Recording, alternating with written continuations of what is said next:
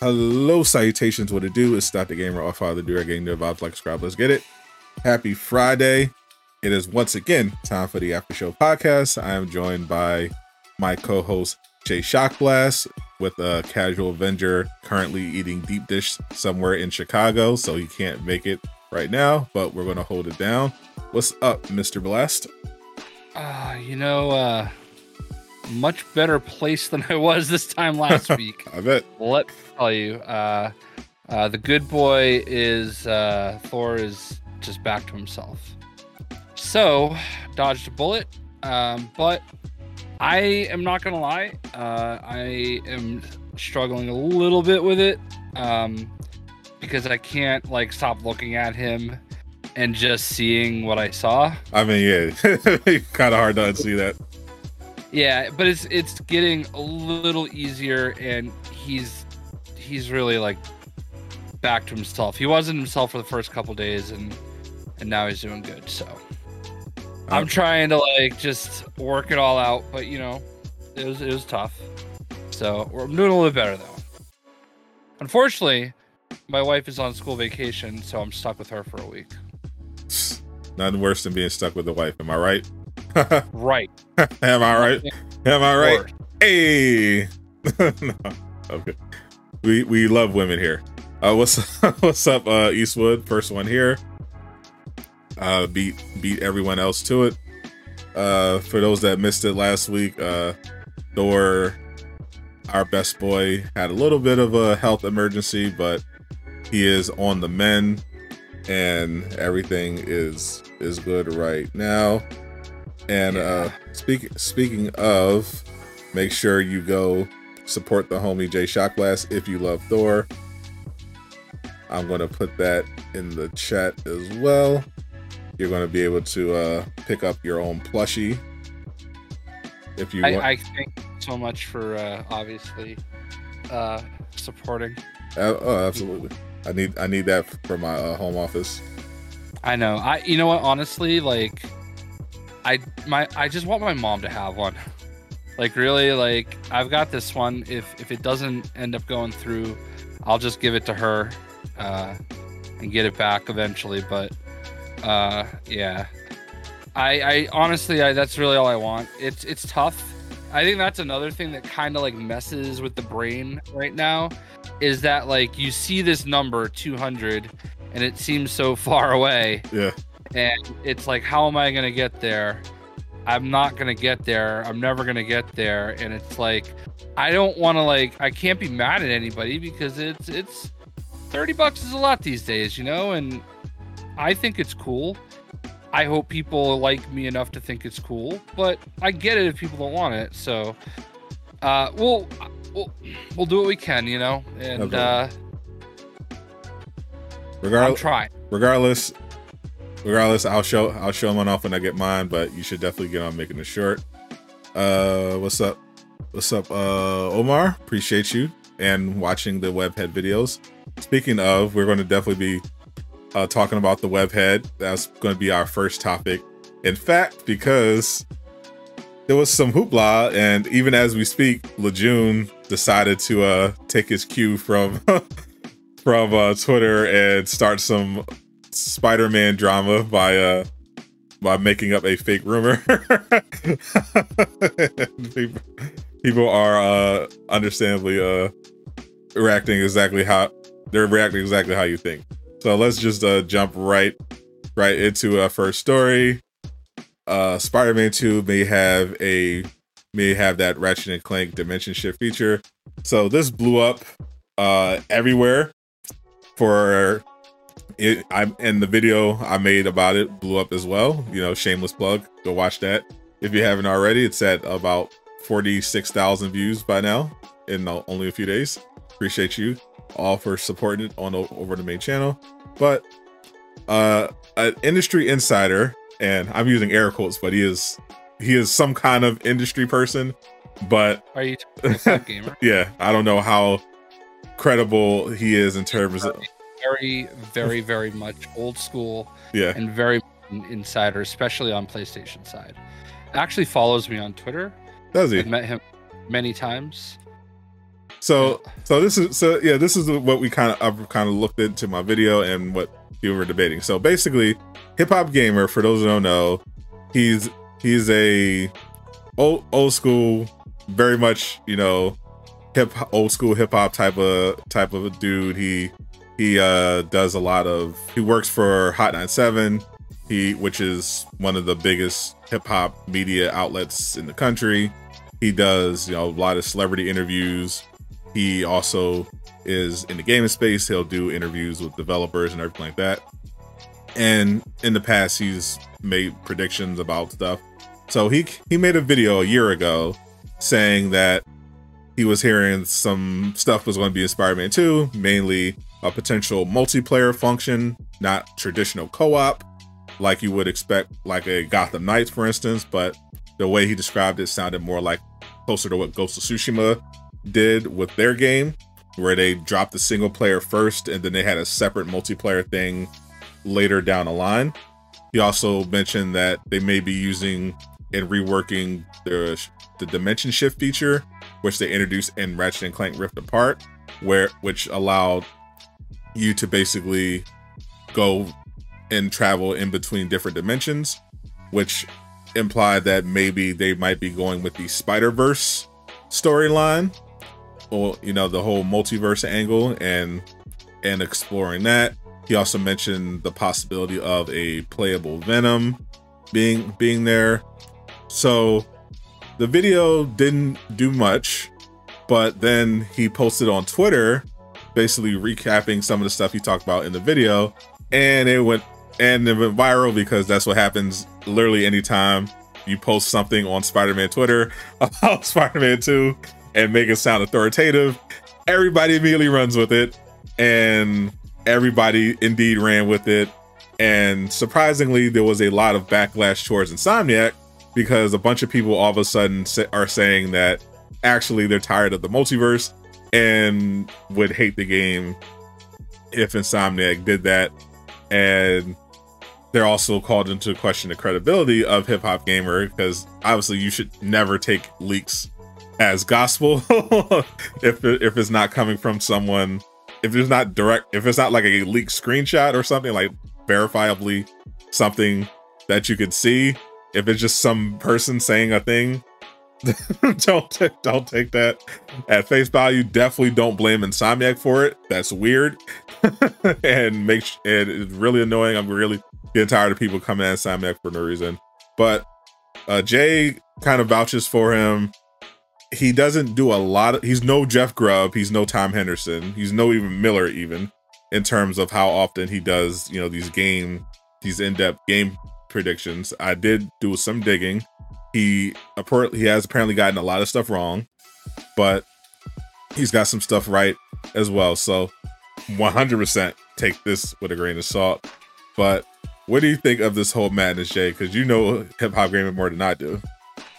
Yeah, so like I'm not like I just put a picture from PAX East in the chat, but I don't know him super well, but like I've like going back to when I did like Analog Hype, well before my YouTube channel, like he's somebody that we interacted with a lot back then. He's been around for a really long time. He's always been like a PlayStation guy. You really know everybody. I do. I have a few pictures with him, but yeah, there we are right there. But yeah, so he actually, back when PS3, I don't remember everything about PS3, but there was something on PS3 that was like a hub or something like that, like where you would go in, it was like your own little world or something. And he had like an actual like official channel on it. So like he's definitely old school, he's definitely been around a long time, and he was very popular like in his time, and obviously he's still doing a lot. The devs love him. He walks around with that belt everywhere. Yep. And like that's his thing, and everybody gets their picture with the belt. So like he definitely knows people. Does he get stuff wrong? Sure. Have I always loved Hip Hop Gamer? No, because especially back then, he was one of those people that would not really like acknowledge his relationship with companies. And like he would like, I think he's mellowed out a lot since then, because we're all younger 12 13 years ago, and the industry has changed. But like he had a business relationship with Sony, and he never disclosed that, and that was like the issue that I always had. Interesting. Because he would like kind of go after Xbox hard, and it's like, but dude, you get paid by Sony. I mean, you know, to be fair, L-Box is going to L-Box, so that was not the same. But anyway, so regardless, I mean, I trust that he knows people and he knows things. He used to be part of a big podcast with people that don't really do much today, and I think he did a lot with the Gamertag Radio people, which is has kind of blown up to be he hosted the Xbox thing. Why can't I think of his name? Godfrey and you know what I'm talking about? Gilbert Godfrey? No, Godfrey, Godfree. That's his. Not ringing a bell. And then there's, and you know, Khalif Adams, like Cock Can't Cook, that guy. Hold on. Why can't I think of his name? Boomer. Hold on. I'm sure he's. You'll know exactly what I'm talking about, if I ever think of it. But yeah. Anyway, but yeah, like he ran in circles with them. So like, yeah, I totally get it. And I just feel like kids today, like the Twitter crowd, if you will, kids these days, they're just bitch about everything. Of course, you know. And I'm kind of over it at this point. So yeah. Yeah, Twitter definitely took it and ran with it, because there were people saying Insomniac was overrated and all this other nonsense, all because of this rumor. Now, Paris, that's his name. Paris Vicious 696. Now, personally, I don't care. And here's another picture of Jay and Hip Hop Gamer for those that missed it. Now, personally, I trust Insomniac because they're Insomniac. Yeah. But would you be, obviously, a playable Venom, a multiplayer function, no brainer? If you don't like that, you know, reevaluate yourself because you failed somewhere. But the multiverse, would you be okay if the multiverse angle was true with the whole dimension hopping and the multiverse storyline, instead of kind of the more grounded experience we were expecting about Venom and Kraven? It's not what I want, okay? But listen, like I'll take whatever they give me because they're so good at what they do. It's not the direction I want them to go, especially in the second game. Mm-hmm. But I would like a more grounded game. I would honestly, I want just basically an expansion to Spider-Man 1, you know? Mm-hmm. Like that's good enough for me. And I think people have unreasonable expectations. Of course. Shocking. Yeah. I feel like we've already done the multiverse stuff with Spider-Man, like Shattered Dimensions and stuff like that. So I'm also with Spider-Man. I don't know if you saw my tweet just as the show went live, but Marvel today announced that Nightcrawler is also now Spider-Man for the X-Men. Yes, he has a Spider-Man suit and everything. And it's like, I'm kind of at a point with Spider-Man where Peter Parker is Spider-Man to me. All right. Like, I feel like they've devalued Spider-Man. Exactly. Right. You know, so like, I feel like they've just devalued Spider-Man, and like, I understand why they started doing it, because they were in that rights battle with Sony for so long. And now even Steve Ditko's estate is trying to like constantly sue them for the rights and stuff like that. So, but now it's like literally Oprah throwing, you can be Spider-Man, you can be Spider-Man, you're a Spider-Man. Like we're at the point where Nightcrawler is going to be Spider-Man. Yeah, that's ridiculous. just over it, you know? Like I'm fine with Miles, I'm fine with Spider-Gwen, I'm fine with, 2099. Like I get like this small little group of them, but I just wish they all had their own identity, because Peter Parker is Spider-Man. He will always be Spider-Man. Sure. And everybody else exists because of him. And like I feel like that's less special now than it used to be, because now it just turns into a fight of, well, like, who cares about Peter? I like Miles. And that's fine. I'm okay with that. But like, Peter is still Spider-Man, you know? So I wanted a Spider-Man story. I don't want to dig into I hate multiverses, period. You know what I mean? Like, so it's just kind of like, I would rather that, but like, I'm not going to throw a hissy fit over it, you know? If that's what we get, I'm sure it's going to be amazing. And I'm sure we'll find a way to love it and enjoy it. And I just wish more people would shut the fuck up and just let the game come out. Please. Yeah. You know? Absolutely. Like, yeah, like I actually completely agree, except for the rampant bigotry. Everyone is Spider-Man. How dare you? Wheelchair Spider-Man, gay Spider, everyone's Spider-Man. Like, it's not even just Spider-Man anymore. They're doing it with everybody. Have you seen they're like doing it with Captain America? Like now, like there's Captain America for everybody. Yeah. There's this cowboy Spider-Man. There's this whole mantle thing that Marvel's doing, partially because they're creatively bankrupt, partially because they're trying to appeal to Twitter, and partially because they're trying to dick over copyright holders and not give them royalties. Yeah, and it really does come down to that, and it's unfortunate, because like I really feel like it's a tough spot. Like, why would you want to write for Marvel Comics and create characters for them? Because yeah, sure, you can live the rest of your life like Brian Michael Bendis hangs his hat on, I created Miles Morales, and like that is something that's always associated with him, but he doesn't own the rights to it, you know? And like, yeah, sure, he carries that everywhere, and like that's gonna be his, you know, what we all remember him by. Ain't gonna pay your bills though. Right. And it's like, there has to be, like, if you are expecting these people to create for you, there has to be some equity, I guess. I don't know what the right word I'm looking for is. That would be like, the legal term. Well, not equity the way, you know, Twitter weirdos on Twitter use it. But you know, we're not talking about ESG score equity. We're talking about financial equity.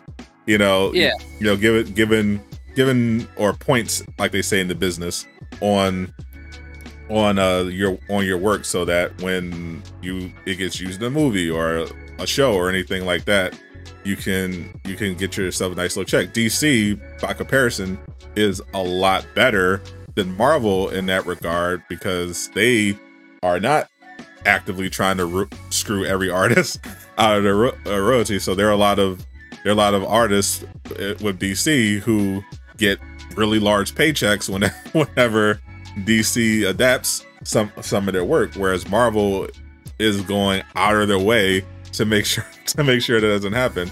And I think that's part of the quality drop we've seen, because if you're a talented artist, what would you rather do? Do your own thing and crowdfund and probably have a lot of success if you're, you know, good, especially if you dive into the culture war, or get with Marvel and get paid nothing, literally in some cases, and deal with the constant bureaucracy. Like, it's not worth it if you're trying to get into the business. It would be better for you to go DC, or hell, do manga or a webcomic.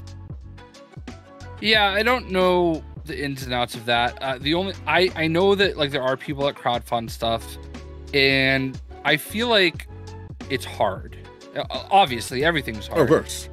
And like, I know that like Ethan Van Sciver, who very famously in the, you know, early 2000s, like 2000s, 2010s, earlier. He was the big artist for like the Flash and Green Lantern, stuff like that. Actually, one of the first people we interviewed on my channel. But he's become like kind of a MAGA guy, and he got super canceled. And he's like, all right, fine, I'll just go make money on my own. And he has this old thing called Cyberfrog that he brought to life. I remember. Yeah. I heard about Cyber. Yeah, the whole there's a lot of language. Say what you want, but the whole Comic Gate people, they're making bread. They're making bread over there. Cyberfrog is huge. As a matter of fact, I think Cyberfrog, Ethan Van Sciver is the Comic Gate guy, basically. Yeah. I think he actually owns the copyright to it, like literally. And I've always followed him because I love him. I love his art. Like, and you're a bigot. I don't love everything that he says. Obviously, there's a lot of people like that. But like, I'll never forget the fact that he gave me the time of the day when I was nobody. Okay, like literally maybe 1,000 subscribers on my YouTube channel. And, we're at this little Wizard Con. Remember Wizard Magazine? They had like, it evolved into something else. But they had like Wizard Con in Boston. And granted, he sat there and drew the entire time. But he spent 15 minutes with us and answered all our questions, all our stupid questions. And like, I will never forget that, because like he did that at a time where he was at the top and we were literally nobody. And he didn't have to do that. He was very busy. He was doing commissions. And we were just fans of his work, But yeah, he's been super successful with Cyberfrog. I actually backed his very first one, so I have it. I haven't gotten any of the stuff since, but I just see that, like, because I follow him and he's always fighting with somebody, including people I like a lot. It's interesting that I've kind of kept up with how some people struggle to do that. And so I don't know, man, but like at the end of the day, I do think he got in good with DC. So whenever they're doing that Green Lantern Flash stuff, I do think he's getting those checks. Oh yeah, he is. Yeah. So he's the outlier, I think. I don't know that there's much in between though. And it does honestly seem like a lot of the more MAGA people that like crowdsource their comics are that side of Comicsgate, if you will, are the ones that are more successful. That's actually a fact. Like, yeah, because the problem is, because we're so polarized, the culture war has made it so that people are super sensitive about when it comes to that sort of thing. So like, if you're someone who's like on the left side of the culture war, then you can get some attention if you go, well, screw you guys, I'm gonna make my black trans wheelchair bound Spider-Man Spider person comic, and unfortunately that side of the aisle doesn't spend money on comics or anything. It's really true, because like every time, and I go back to Jane Foster with this, okay? Because the one of the biggest problems I always had with Jane Foster was just the name, okay? And the way they announced her on The View, okay? They went on The View where there's women and Jay hates women. Right. and oh, look, it's Thor. Thor's a girl now. Look, oh yay, Thor's a girl. And like, nobody bought it. Like, it's not attracting new people, and it's been proven time and time again that every time they do these things, it's not successful. But you know what people want? They want X-Men comics, okay? Because those X-Men comics sell through the roof. X-People, sir. People. Right. Well, remember when they actually considered not calling them X-Men and then found out real quick, yes, you will.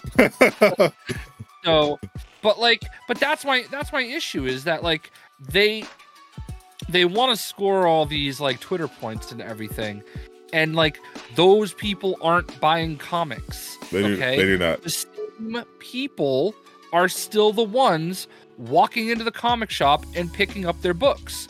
It's just a fact. And I understand it's okay to try to like cater to different people. I have no problem with like there being a diverse group of characters. My thing has always been you have to create new, interesting characters. You can't just pass the uniform off and say diversity. they'll keep trying. They're not selling, but they'll keep trying. Yeah, what we're seeing is like the best thing you can do is either don't play the culture war, just make something good that's just on its own merits, or play to the right side of the culture war and get that right wing grip on. That's the best. We saw that. We saw that with Mario. Mario doesn't dive into the culture war at all. It became a culture war piece anyway, but it was a movie that caters specifically to the fans. Like it respected the fans, tons of fan service. They they put it out. No, they don't beat you over the head with their politics. Just a fun movie for kids and fans of the Mario series, and it's destroying everything Marvel has done the last several months. Yeah, I saw it earlier this week with my brother, and I didn't really know what to expect. I mean, obviously I grew up with Mario, like I played all the games growing up and everything back on the NES. And I thought it was wonderful. I really enjoyed it. There's not a single thing that I would care to complain about. Like nothing. Like it was just a fun movie. Yeah, I had no interest in the movie in particular because it's like whatever. But I just find it funny how everyone is just kind of just is using it to just dunk on Marvel and stuff. And Disney it's just like, no, this isn't rocket science. You don't have to play politics. In fact, it's better if you don't. Like it is weird that despite how aggressive they are on Twitter, the left rarely seems to support all these causes. It's so weird. Like why aren't more people? I feel like the only one that gets support is Miles Morales, and that's because the projects, not the comics, those haven't been doing that well, but the Spider-Man, the Miles Morales game, the Spider-Verse films, it's like I think that's why. I think Miles Morales is an exact example of why. The comics didn't hit people, but the game did, and the Spider-Verse movie did. And I think it's because the Spider-Verse movie was incredible, and the game was also incredible. And both, well, the movie didn't beat you over the head with politics at all. The game, a little bit, but not aggressive, not overtly so. Like not to the point where it's like, come on, But if you just make something quality and don't try to lecture your audience and just beat them over the head one way or another, then you're going to do well. Like Top Gun, I finally got around to seeing Top Gun Maverick, and it was on Amazon for free. It is an incredible movie. Like it is not, a lot of people on the right were bringing up, Top Gun Maverick, like, yeah, take that, woke. But it's not an overtly political movie. It's a movie that just respects the audience. Like it's just really well made, really well acted. It's a great story. All he did was just make a really good military movie that doesn't overtly hate America and doesn't force its politics down your throat. It's just a good movie, and people responded by giving it over $1 billion. Like it's crazy. Funny because it was like it was kind of a joke for a while how long they waited to put it out, because it was it was right for a while, and then COVID happened. Like I remember like I love the challenge, okay, which was like it's on MTV. I don't know if you guys don't know about it. It's like it started as Road Rule versus the real. I heard of the challenge. I've never watched an episode, but I know what it is. Yeah, like my wife got me into it, and now it's like one of my favorite shows to watch.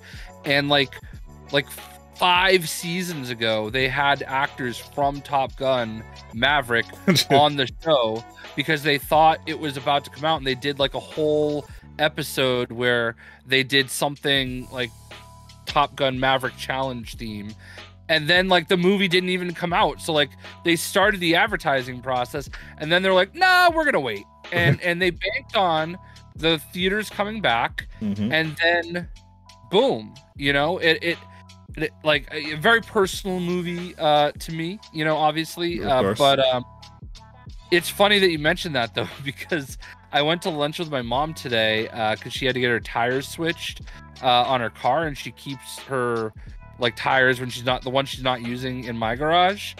And we're sitting at lunch, and she's like, I think I accidentally bought Top Gun Maverick, or so she lives in New England 3-decker, and the second floor is like my cousins and her kids and stuff, and like they were messing around with the Roku. She's like, I think Mikey bought Top Gun Maverick, so I finally just watched it. I'm like, no, it's on Amazon Prime, you're good. So anyway, I just told that story because you mentioned it. It was a surprisingly great movie. I watched the original years ago when I was a kid. It was fine. But when I heard about it, I was like, oh, a sequel. I don't care about this movie. Danger Zone, whatever, you know. But I was blown. I was sitting. I didn't see it in the IMAX. I didn't see it. I was in my living room, and I was just watching it, and I was literally just on the edge of my seat.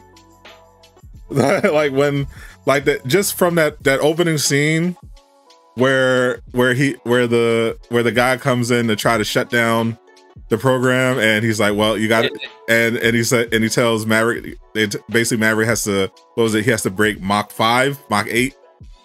No, it was like 10. No, he had to go like Mach 10 or something like that. And that whole scene, I was literally on the edge. I was like, oh, it was unbelievable. I was like, how is this so good? It's infinitely better than the first one.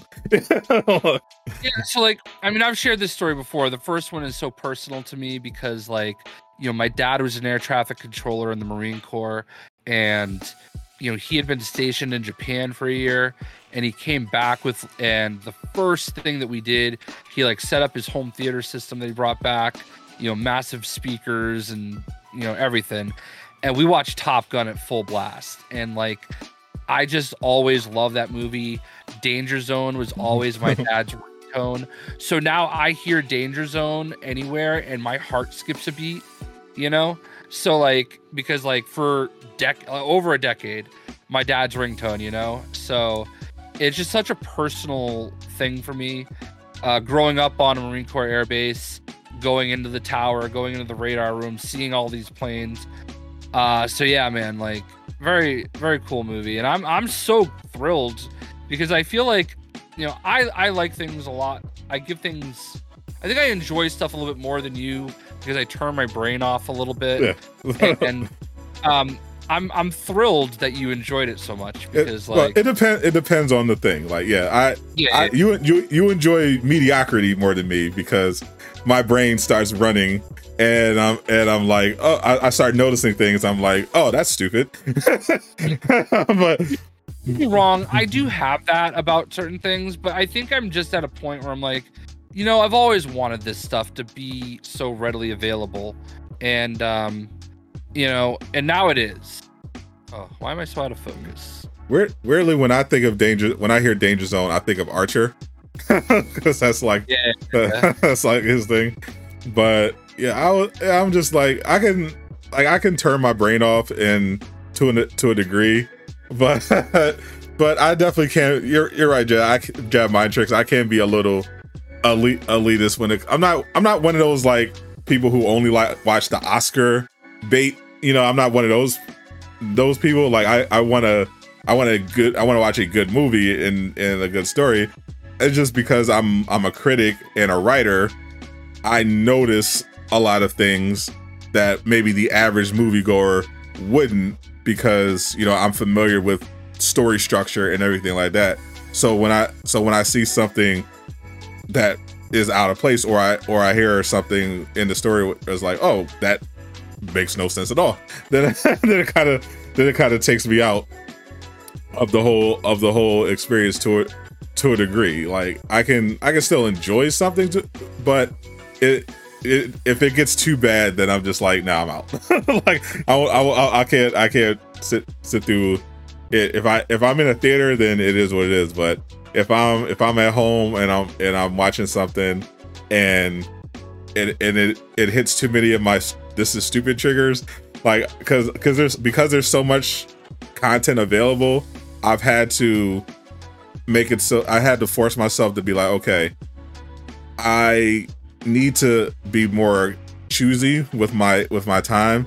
So I've trained myself to kind of know when to bail rather than try to force myself just to finish it, because you'll fight that feeling where he's like, well, I'm not really enjoying myself, but I started it and I want to see how it ends. I'm like, nah, if I know this is not going anywhere, I'm just gonna bail. I feel that. Excuse me. Yeah, but I mean, like, I guess it's different because I like to go to the theater. It's expensive, obviously, but like, I like to see big movies in the theater with my huge bucket of popcorn, and I feel you. I do now that I got some time and cash, I might go see John Wick, the last one, because I'm a unapologetic John Wick fan. The movies are stupid, but they're amazing. I love them, so I think I'm gonna go see the last one, because I'm a big fan of the series, and I might even see the spinoff depending on how the trailers are looking. I'm not a huge theater person, but I do enjoy the experience depending on the movie. It's just like, it just depends on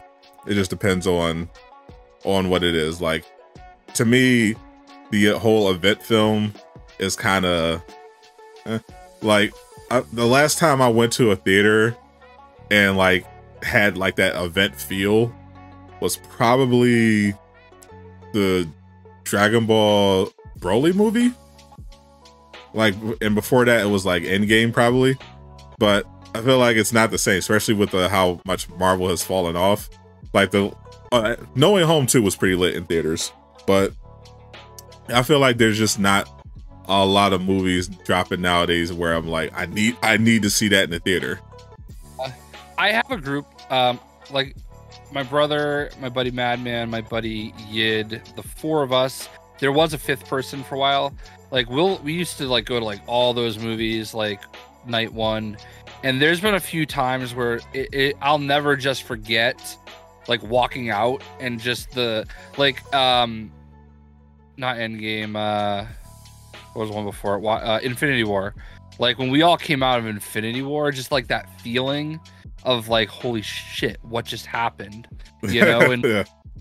All of us just standing there. And another one, The Last Jedi. When we walked out of The Last Jedi, all of us hated it. And I didn't like, I sat there the whole movie and I'm like, I wonder what they're thinking right now. And like, we're all big Star Wars nerds and we're going to walk out of this. And I think this sucks. Like, great visual movie, stupid story. Okay. And we just walked out and like all of us like hated it. And it's just like, I love that feling, and as hate bring you together. But there's been lots of movies like that where we just, you go, you see it, you're surrounded by people. I always talk about my Justice League experience. I got to see Justice League at like an early screening. Flexing coming. No, I knew somebody that hooked me up with they had like, it was like a MasterCard reward or something, and it was like an advanced screening in Boston, and I drove out there to see it, and it was just super hardcore DC fans. There was a huge theater, packed, okay, and like people were cheering the whole movie. People were going nuts. Like, you know that opening scene when you see like the Green Lanterns fighting and stuff? Like, people were just losing their mind. So like that was my Justice League experience. And like I'll never forget seeing it and people just going nuts over it, you know what I mean? And that is not the Justice League experience for most people. It was not. Yeah. It was definitely not. I'm not a prime rib lobster guy. I wish I could afford a prime rib and lobster, but my local theater isn't that fancy. You know, I mean, they have some good options. You know, a little, you know, you get some sliders. They got ribs. They got mac and cheese. I'm simple, man. I go to the theater. All right, the theater that we have it's kind of newish. It's about 20 years old or so, maybe 15, 20 years old. And it has like one of the like super fancy theater rooms with the reclining seats and everything. And like the screen is good. It's not like anything spectacular. But I get like a big old thing of popcorn. Great bargain. They make you butter your own popcorn. Now I fucking hate it. Okay, because I want like I would go up and be like, okay, yeah, can you layer the butter? So they would put in a small scoop butter, put in another scoop butter, shake it up, loves them some and butter. It was all perfectly layered. Now I got to make a huge mess, and I have I'm usually like the type, like when we go to like every Saturday, my wife and I go to breakfast, and I'll be like sitting there like cleaning the table and stacking everything up nicely for them. Like when I'm doing the butter, like I don't even care, man. You get butter, the popcorn everywhere. You can clean that shit up. All right, you made me do this. You know what I mean? Yeah, it's crazy that Jay Moneybags goes to such a peasant theater. My theater. I wouldn't even dream of letting us butter my own popcorn. I press a button, and a theater attendant brings it to me. Extra butter. I do that. There might be a way to do that, but I don't like. I cannot imagine at this point, and that's how spoiled I am. I cannot imagine going to a movie theater and standing in line for my own food, let alone buttering my own popcorn, especially with how expensive the theater is. No, I'm going to press a button, and you're going to bring me my food. Yeah, that's my only. I almost stopped going there because of it, but there's really like, it's really the closest one, and I didn't feel like driving the extra to go to the other one that's a little bit further away. Plus, they have Pepsi, and I'm a Coke guy. See, I'm the opposite. I don't drink soda, so I don't have to worry about that nonsense. But my convenient theater with the button is super close, but the bigger theater, the AMC with the better seats, is a lot further, but they don't have the button. You got to get your own stuff. So I favor my local one, not just because it's close, but it has that extra convenience. If I did want to get some theater food, which I think is important. I very rarely go to IMAX because the closest IMAX is in Providence, Rhode Island. Oh, yeah, I'm nowhere near an IMAX. It'd be crazy. Yeah. It's like 45 miles away. We did go see the Batman at IMAX. I don't remember why, but we did. And I tried to link up with Tricks Ridiculous, but he was like, "Nah, I'm gonna go have steak." Of course. My food. He is a foodie. Talk about elitist. Tricks Ridiculous. with his constant Instagram food photos. Hey, listen, whatever makes you happy. It looks delicious, so I can't knock it. Oh, yeah. The man loves fine dining. Can't knock the hustle. I'm not complaining about it. So we had another superhero story that unfortunately had social media going crazy, but not as much as the Spider-Man thing, because this was expected. In fact, I made a video about it a month ago, and it happened exactly like I said it would. Shout out to Jeff Grubb. So your company, Suicide to WB, they had officially announced that shocking Suicide Squad Killer Justice League is delayed. Not just delayed, but not coming out this year at all. So Jeff Grubb's initial reporting that this was a much longer delay and was going to be 2024 ended up coming true.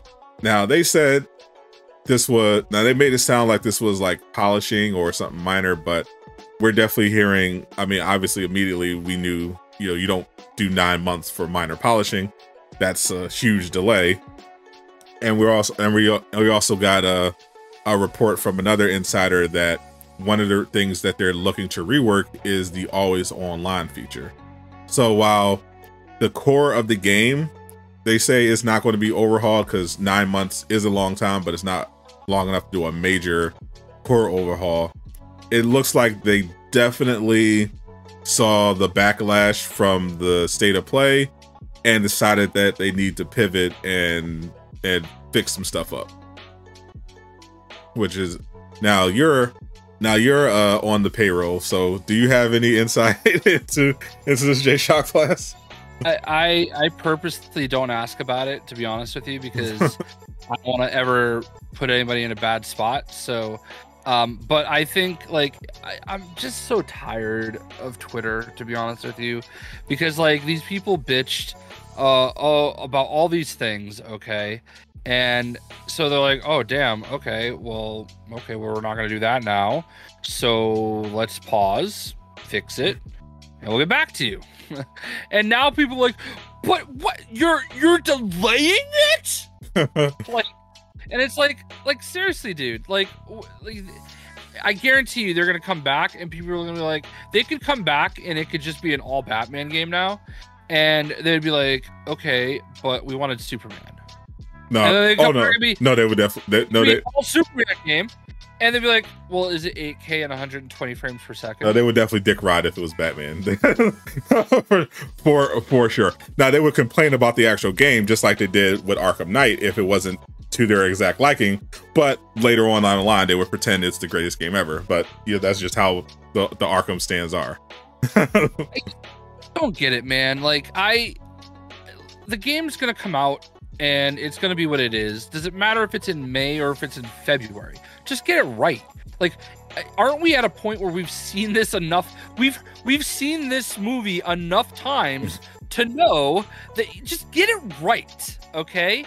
And when it comes out, it comes out. Don't act like you're not gonna have plenty of other stuff to play.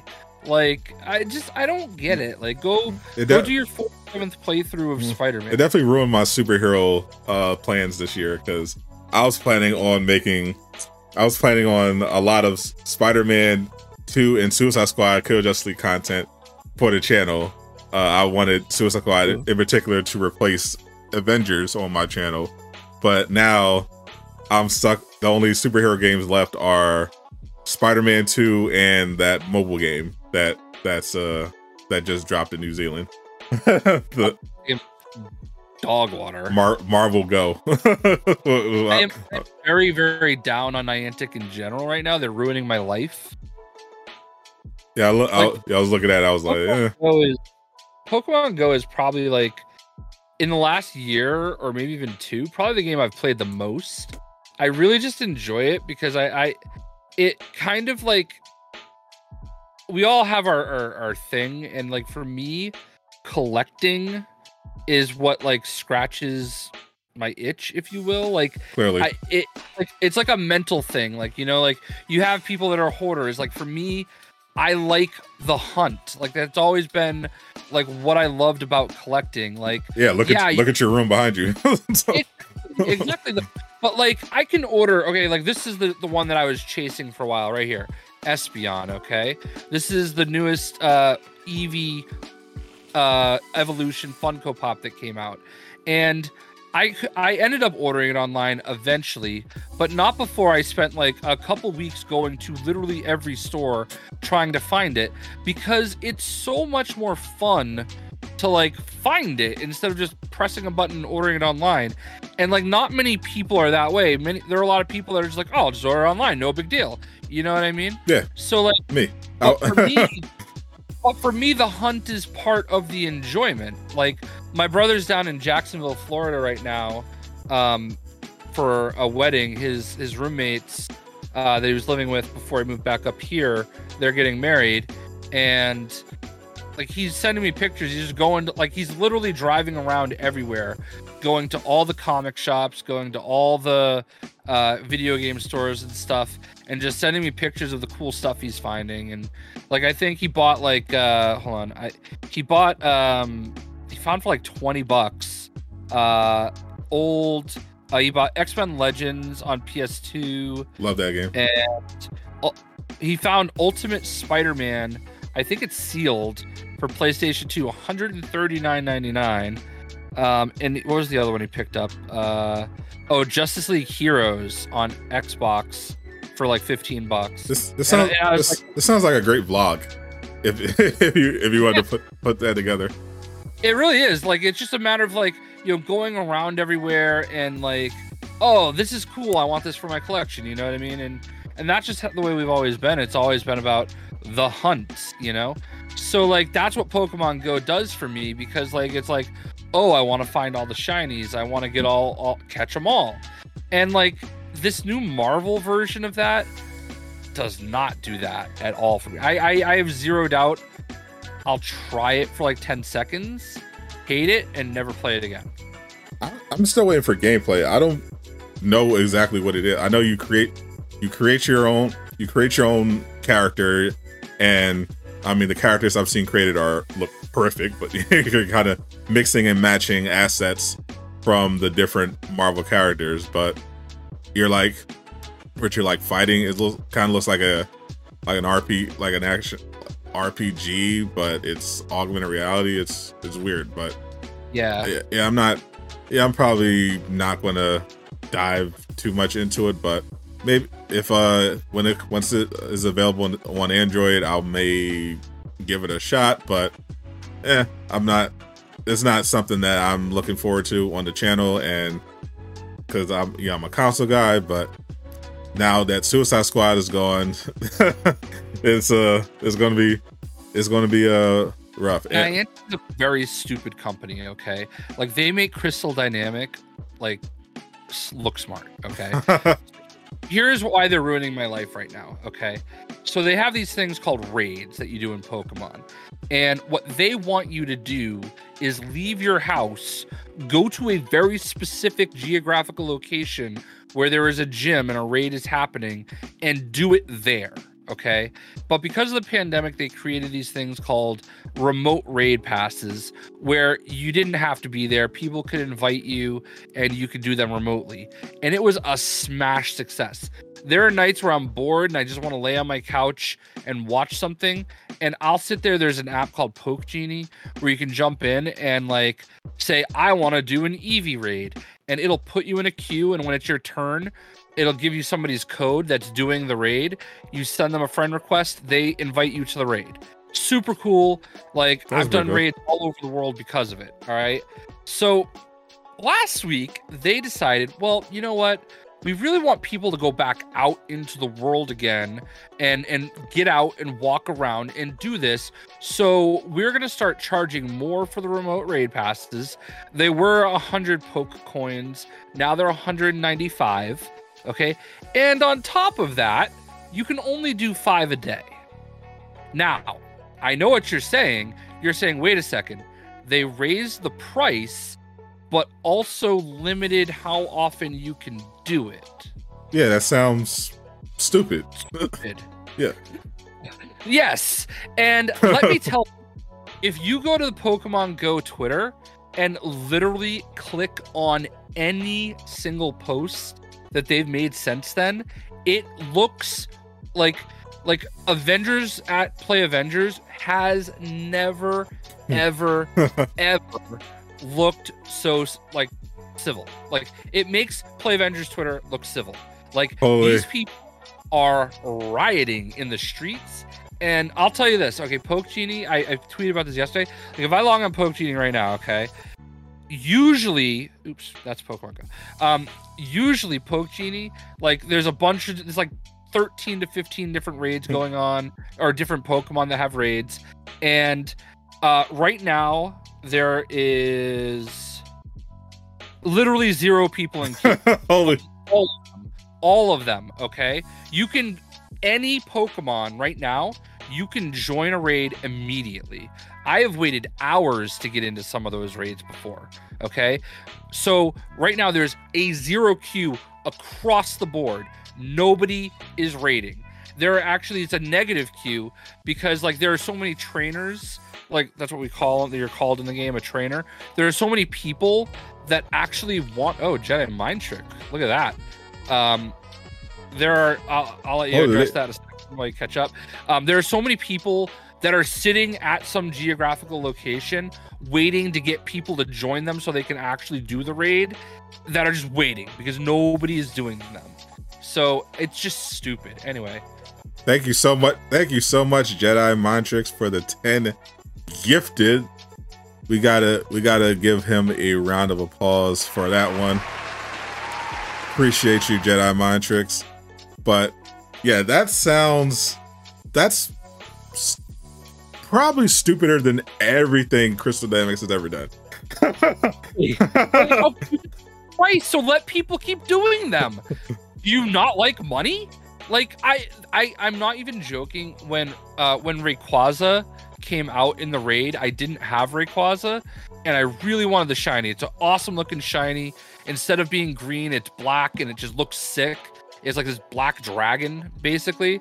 And I really wanted to shine. I had the worst luck. I probably sat there and did 40 raids, okay, the first night until I finally got one. Like, a raid costs $1, right? Like, if I'm doing the remote raids, it's basically $1 to do the raid. So, like, I just sat there and gave them $40 that night. I don't do it all the time, okay? But, like, I was that bored, and I was having such bad luck. I'm like, surely the next one I'll get one. I'll definitely get it on the next one. And I just kept doing it. And, like, what is this? Can you imagine that they were like, nah, we only want $7 from you. Keep your 40. What? So not only do you have to pay money to raid, now they're limiting the amount you can do to the point where no one's playing. So you don't, like, you can get free raid passes for the in-person ones, like, every day. So, like, if you go to an in-person raid, I think the first few, it'll give you a free raid pass. But, like, if you want to do more than that, it's a free-to-play game, so they're going to make their money somewhere. Of course. But, like, how dumb is that? Like, we're now basically doubling the cost of doing a raid, but you can't do that many. And here's the thing. Their communication is to not. Even worse. literally. You know what I mean? I mean, listen, Eastwood. Yeah, it's $40 on digital Pokemon. How many skins do I have in Fortnite? Okay, like, it is what it is. You know what I mean? How many skins does Eastwood have in Fortnite is the question. And Avengers. Yeah, like, you know, it's really not that big of a deal. But, like, I had fun doing it. Like, I can go spend $40 at a bar. I'd rather spend it in Pokemon, you know? Sure. I can go get 5 drinks at a bar, or I can, you know, sit on my couch and play Pokemon for an hour while I try to fall asleep. Yeah, to each their own, you know. That it's everyone's got their hobbies, you know. And personally, I wouldn't want to pay money for a raid in a mobile game, but I mean, like, it's the only mobile game I play now. Like, I've deleted every other game off my phone. It's the only game I play. That's a shame. You have terrible luck with live service games, buddy. Well, no, I mean, listen, there have been times where the first raid I get a shiny. With the raid, I had bad luck on Rayquaza. I don't know why. Maybe it's how my mind works, but when you say shiny, it sounds like a slur. I don't know why. So basically, their Pokemons have what's called shinies, which is like an alternate look. Like, so Sylveon, all right, here, I can show you this. This is what Sylveon normally looks like, all right? So that's Sylveon, and this is shiny Sylveon. You can see like the colors are a little different and reversed. So, you know, it's, and they're rare. They're much rarer to find. So, and I don't know, it's part of the allure of Pokemon, you know? Everybody's always out there shiny hunting. You know, you'll hear that, that term. But it's also inspired what they do in the Bigot game, the Bigot Wizards, you know? Have you ever caught like a slightly different color, like Wooper or something? You'll see like the 3 little stars next to their name. It's literally ripped off from Pokemon. They use the same exact symbol for a shiny. And what are the characteristics of these shinies? They're just a different color. They're just rare. There's a different color. It's like flopping your edict on the table and saying, "Look at my shiny." Look at these shinies. Can you make the shinies dance? I mean, you can make them your friend. Make your friend your shiny. You own some shinies. I ask myself that every single day, Eastwood. Honestly, I really do. These shinies taking our jobs from good hardworking normal Pokemon. And you know the crazy thing is, like, I didn't even get into Pokemon until, like, honestly, like the last three years, and it's slowly, like, I slowly get it more now, you know. And one of my favorite things now is that I get to share it with my niece, who is like just falling in love with Pokemon, and like today she was mad at me because I didn't bring my Nintendo Switch. You're teaching shinies to children, Jay. Yeah. Yeah. What is it?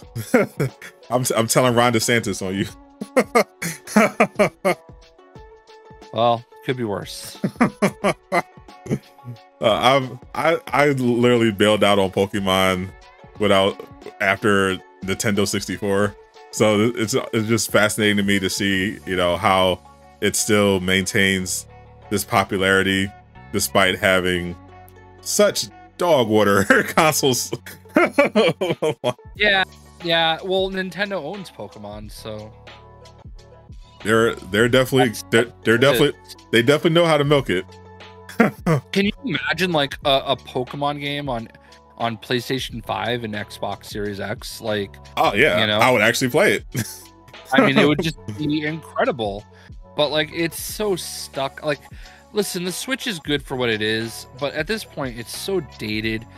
And I think I experience it even more because like I stream at 1440p and it like is upscaling it and it makes it a little bit more washed. I notice it when I play in handheld that it always looks so much better than when I'm like streaming or recording on my computer.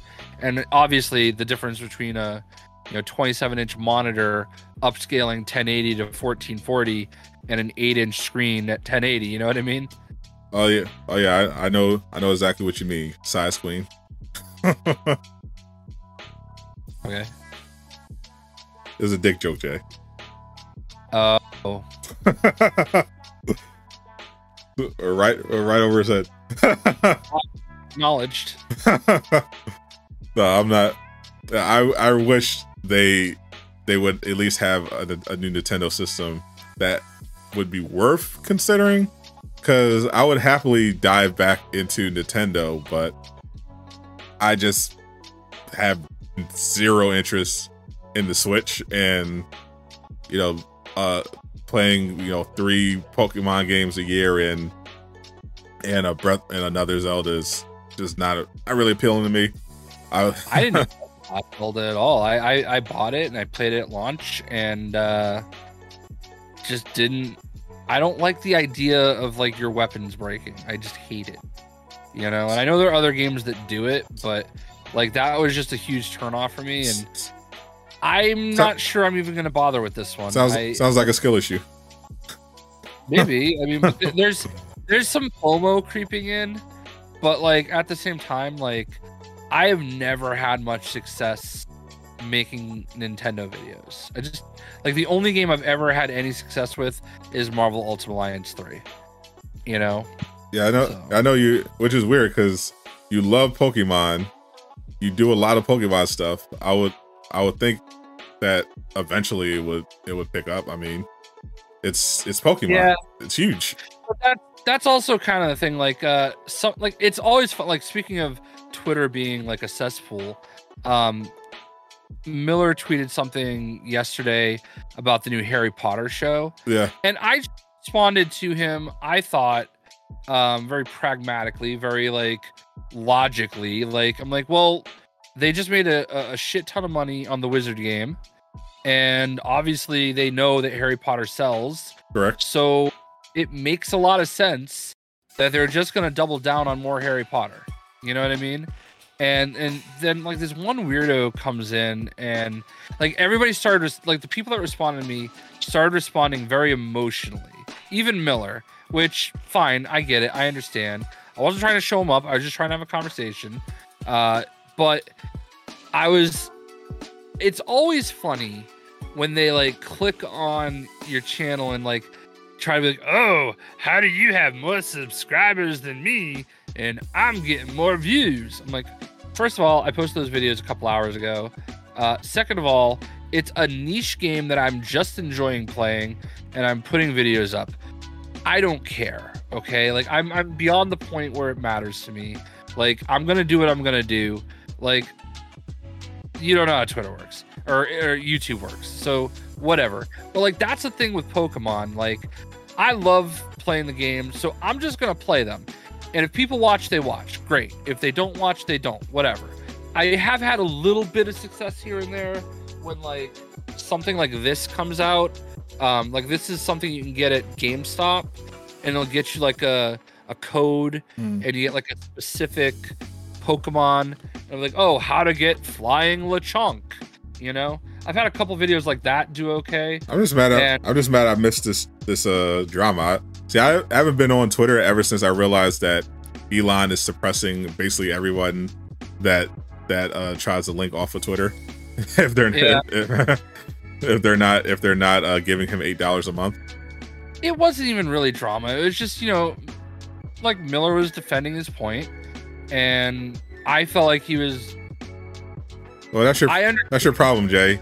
You're a straight white male, and you're talking about Harry Potter, and not completely shitting on it. And that's the crazy thing is like I don't even care about Harry Potter. I'm not even a fan. I'm just saying that from WB's perspective, it makes a lot of sense to want to double down on Harry Potter and especially the stuff that people know. And I'm sorry, if they can remake Fresh Prince, they should be able to remake anything. Oh, I'm on Miller's Twitter. I'm distracted because he just posted the first gameplay of the new Marvel game. It looks dog water. It's actual dog water. Holy. But I can see, like, yeah. You're not wrong though, obviously. Like why wouldn't WB go all in on a Harry Potter show, especially the premise of that? Like, obviously the Fantastic Beasts crashed and burned, but that's because, you know, that series it's not Harry Potter, and it quite frankly is pretty stupid that they even tried to make that trilogy to begin with. It's like a 50-page book. But it's funny. I actually I saw the first two anyway, and I liked those movies. I like Newt Scamander. Like, I think I liked the Beast a little bit more than I actually liked anything I saw Harry Potter. I like the first one. I like the first movie, but I thought it was going to be a Fantastic Beast movie. I thought it was going to be Fantastic Beast. They started off with a Fantastic Beast movie, and then they just turned it into the Grindelwald story for Voldemort for Dumbledore and his boyfriend. Like it was weird.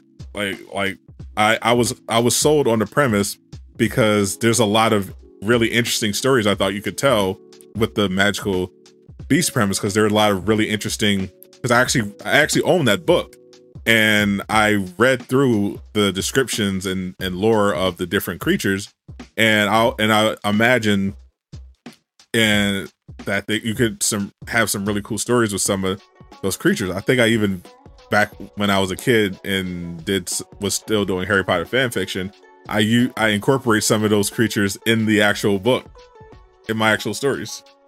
Wait, that is the whitest thing you've ever said. Fan fiction? What is white? So, no. So Dr. Gamer used to do Harry Potter fan fiction? Obviously. Who did? Hold on. What is white? What is exactly white about? Are you saying only white people can write, Jay? You saying writing is for white? You saying because I'm black, you're shocked that I could write, my own name, let alone write my own original story based on a popular IP? You bigot. Is that what you're saying, Jay? You're surprised that black people can write? Well, if the do-rag fits. No, I think you know exactly what I'm getting at. Yeah, I know. I'm calling Al Sharpton as we speak. I'm getting you out of here. Dr. Gamer did Harry Potter fan fiction. I'm pretty sure I've talked about this before on my channel. But okay. Yeah, I was unlike you posers, I was actually OG Harry Potter fan. I made no apologies about it. When I was a kid, my uncle, God rest his soul, he introduced me to the books because him and my mom both wanted to nurture my reading, because I originally went to some pretty horrible schools in some pretty horrible neighborhoods. So their way of keeping me ahead was to make sure that I could read and write above grade level, because they knew I wasn't going to get the quality at the schools that I was stuck at. So Harry Potter ended up being a huge influence for me, made me want to be a writer. And I watched the first, I think I watched the first movie at least 80 times. And I would sometimes, while I was crafting my fan fiction, I would have the first movie on in the other room, just so I can hear the sound, just so I can hear the music, and just have that ambiance going to help me create. And it was a nice little community. I was writing for, I forget what it's called. It wasn't fanfiction.net. That was like the big general fan fiction site for like all the fandoms. I was on the Harry Potter one, which was like the biggest Harry Potter specific fan fiction site, and I actually had a couple stories take off. People really dig it, and there was some really good stuff in there that rivaled some of J.K. Rowling's own books in some of the later ones. But it was a fun thing to do, and it helped me nurture my writing ability, which I ended up using in later years to be a blogger and an editor, and now I just use it to write YouTube scripts. But eventually I'll get that novel out of the door. But when I do get that novel out, I will owe it to partially to my time writing Harry Potter fan fiction. You used to be so cool. I honestly don't I don't care. I think that's a good story. I agree. I was extremely cool when I was in middle school and high school writing my Harry Potter fan fiction. I 100% agree. There was nothing cooler. I was one of the coolest kids in school, in fact. Well, we know your bigotry is deep rooted. Oh yeah, this was great. It was great if you told me that back then that J.K. Rowling would be considered on par with the gentleman from World War II. I would have laughed in your face. Yeah, because it was unthinkable. Everyone loved it. Like, the only people at that time back then who didn't love Harry Potter were like these boomer conservatives who were crying about witchcraft, which is why it's hilarious that the same conservatives types that were saying Harry Potter should be banned for witchcraft were promoting Hogwarts Legacy just because of the culture war and how all the left has turned on J.K. Rowling. It was absolutely ridiculous. This makes zero sense to me, but I think the Harry Potter series is going to, at least the first episode, is going to be massively watched because it's going to be a culture war thing again. Where the same thing's going to play out. You're going to have, if they make some, J.K. Rowling's directly involved, so there's no illusions there. So people are going to be super aggressive about that. If you watch it, you're canceled. Then, which is going to have the right be like, yeah, you got to watch it to own the libs. But they're going to show up in Hermione. When Hermione's black, or more likely when Ron is black, because you know Hollywood hates redheads. When Ron is black, then the right is going to be like, oh, this is woke garbage. But then also you got to kind of watch it because the left still, it's going to be weird. It's going to be Velma on steroids because they've committed. It's probably going to be a decent show, but people are going to be so polarized over it. And WB committed to 7 seasons. I heard HBO committed to 7 seasons of this. Just as easily, I guess. They could, but I'm pretty sure it's going to get enough viewership to at least justify 2 seasons, maybe 3. But I think this is either going to be a masterpiece because as much as I love some of the movies, to me only like the first really holds up.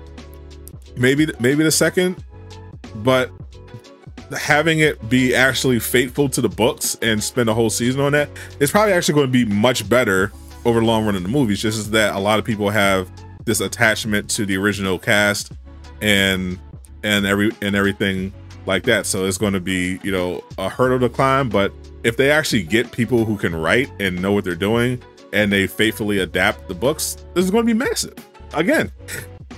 And I think it's funny that you say that because it just seems like everybody is always going to be wishy-washy. Like they're going to pick and choose the times it's okay to remake something. And there's just so many things that people will try to, we're going to do the live action Little Mermaid. Okay. Mm-hmm. And I'm going to be honest with you. I was like, all right, I mean, that's not what Ariel looks like, but whatever. I saw the trailer the other day for this live action Little Mermaid, and it just was like, now I understand why this director stand for this girl to be the Little Mermaid, her voice, she's Chloe. She picked the say her person. Name, Jay. Say her name. I don't know her name actually. It's Chloe Bailey. Actually, her and her sister have they're both actresses. They're both musicians. They actually are like a duo. And Chloe Bailey. I think Chloe Bailey is her sister. Halle Berry is Ariel, and it sound not no relation to the Halle Berry we know, but it's Halle and Chloe, and they're amazing. They're amazing. Yeah, she sounds spectacular. It's weird because her dad is absolute cornball white in Triton or whatever. So it's whatever. But I don't know. Actually, isn't Triton? Pretty sure he's isn't Javier Bardem. He looked. I thought it was no. Pretty sure it's Javier Bardem is her. I thought it was is Triton. So I thought it was the guy that was Paul Giamatti, maybe. Yeah. It's. I thought it looked like him anyway. No, all right, it's whatever. So yeah, she's black. He's Spanish. Okay, but still I just feel like people pick and choose, you know, when it's okay to like do that stuff, you know, like to redo a cast or to cast this person. Like even when they cast for Miss Marvel, they're like, oh, but she's not actually Pakistani, I think, you know. And like when they cast the dude for Namor, like they're like, Namor. oh, but he's not this, you know. Like it's like we're getting to a point where there are people that it's never going to be good enough, you know. It was actually hilarious. They did the same thing with Multiverse of Madness when they cast America Chavez, because maybe that's what I'm thinking. Because they argue that was it Chacho Gomez was not dark enough, which extremely racist thing to say. We'll put that aside. But they did this Storm. They're saying she wasn't dark enough because they're in the comics. She's brown. She's a bit browner in certain issues. And to me, I'm like, who cares? It's not like they cast a white woman to be America Chavez. Like, she has. They follow the proper heritage. Like, this colorism thing was just nonsense. But you know, that's why I'm saying it's so important. Don't try to appeal to Twitter. Like, you're not going to win. Like, there's no upside. There's zero upside to pandering to these sort of things, because the standards are going to shift. They're going to move. There are no morals. There's no consistency. You're not going to, no matter what you do, no matter how much you pander, you're going to get one thing wrong, and they're going to immediately dismiss you as a bigot. And doesn't matter. Like you can do everything 99.9% right and in accordance with their worldview, but if you get a 0.% wrong or out of line, you're done. It's over. It doesn't matter. And all you're gonna do is just divide people and cause you're gonna get a lot of attention. But as we're seeing, it's not going to translate into success for your project, because no matter how loud these people are, they're not going to actually go. They're not going to see your movie. They're not going to buy your books. Like, it's just focus on, just tell a good story. If you're adopting source material, be faithful to the source material. Be respectful at least, and just focus. Be Mario. You know, just because these people's, their entertainment is not the thing you're doing. It's like calling out all the things that don't fit their worldview. That's their entertainment. You know what I mean? Exactly. Like, and I, you know, we're talking about all these different examples. Like I brought up Storm. I don't remember the girl's name that played Storm in that last run of X-Men movies. The Apocalypse one. Yeah. Like, people were complaining that she was like too light skinned. She was just as dark as Halle Berry was. Well, I think they made the same complaint about Halle Berry. She was perfectly fine complexion wise. If you put Halle Berry and the girl from Apocalypse side by side with Comic Storm, mostly you're getting the same thing. Like, there is a whole history to colorism, but it's not that. Like, it's not the difference between Halle Berry and the comic book version. No, that's just people who are bored, who have nothing better to do, who need to complain. There was a history of people, like, actual colorism is like how black people who look like Mariah Carey or what's the Lionel Richie's daughter? The actress Rashida Jones. Yeah. Rashida Jones. Like that. Like, it was legitimately a situation where, you know, people who look like that could, quote unquote, pass and would get treated much better and even going way back to slavery, you know, the darker black people worked in the fields, and the people with the fairer complexions got to, you know, be in the house and, you know, just basically be butlers and maids. So there's a history to it, but when you go from that to complaining that the actress in the multi-million-dollar movie is slightly lighter than the fictional comic book character that she's playing, you're out of oppression. Like you're at a point where your life is so good that you're just making stuff up to be offended about. And I remember the same thing with Storm in Marvel Strike Force. They were coming out with like a version of Storm that had the mohawk, and they're like, wait, but she's too light skinned, and like they actually changed it and made it darker. like people will. That's the thing though. Like these people. Quincy Jones. Thanks, Hoarder. Quincy Jones is a receipt. Yeah. That's what threw me off when you were like Lionel Richie. I'm like, Nicole Richie. Anyway, and that might not even be his daughter. I don't know. But I think it is. Okay, yeah, I'm not great at all that, but yeah, man, like it's just these people, their entertainment is not like watching the thing. It's like complaining.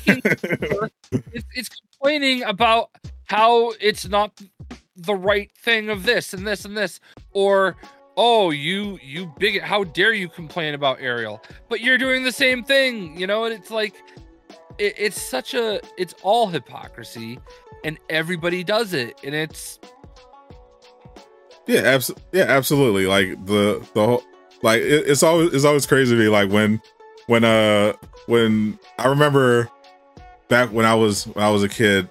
Remember the Tom Cruise movie, the Last Samurai? Yeah. I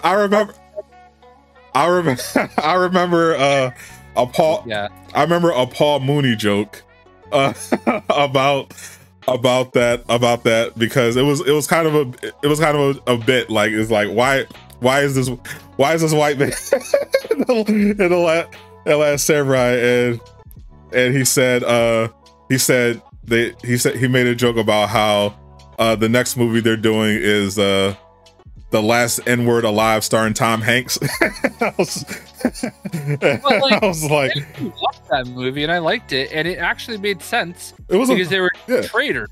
It was a fine, it was a fine movie, but I remember I was just thinking about how there was no movement from like the people you see now, the nerd-rotics of the world, all the culture warriors who are complaining about race swapping, when it was whitewashing, when it was black and brown characters who were being just completely written out or played by white people, even mocked like with actual caricatures, there was no pushback. It was just, oh, this is harmless fun, or this is fine. But now all of a sudden, when things shift in the other direction and we're seeing more and more pushes for diversity, and to be clear, obviously Hollywood isn't doing this out of the kindness of their hearts.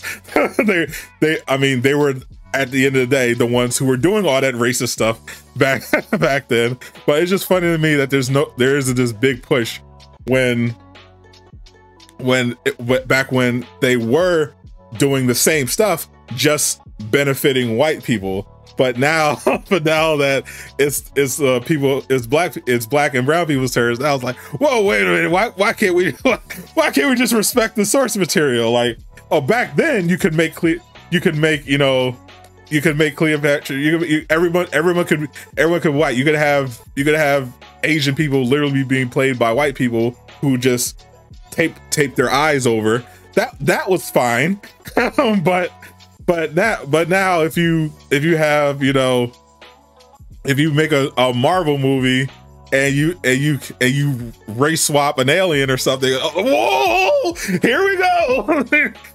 like it's like, come on guys, relax. Yeah, I don't know, man. It's just people pick and choose when the best actor should be cast, you know? Like that's always the art, like for Ariel, right? Well, they should pick the best person to do the role. Okay. That was the argument. And it's valid. I do feel like they did that. I feel like I don't know who they could have gotten to be more Ariel than that, you know? Like her, I was actually like, like not even a movie that was on my radar, but it's like, wow, okay, like that's. I mean, CGI. I mean, I have no interest in the movie at all. I mean, the CGI looks dog water, and everything I'm hearing about the story sounds like I'm about to get a lecture. So no, thank you. Yeah. But but her singing, I'll cop the soundtrack on Spotify. But yeah, the Tinkerbell thing was also like weird. Like they made Tinkerbell black, but I think that one's a little more problematic. It's like of all the characters you'd want to race swap, why Tinkerbell? I don't even remember that. Yari. She played in if you ever seen Blackish, she's the oldest daughter. They made a spinoff of that called Grownish. Yeah, that show, she loves that show. Grownish, she's the star of that.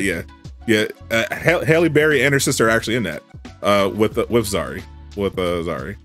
Yeah, her and Chloe play her friends at college. Diana Ross's daughter. Anthony Anderson. Yes, Anthony Anderson, Tracy Ellis Ross, and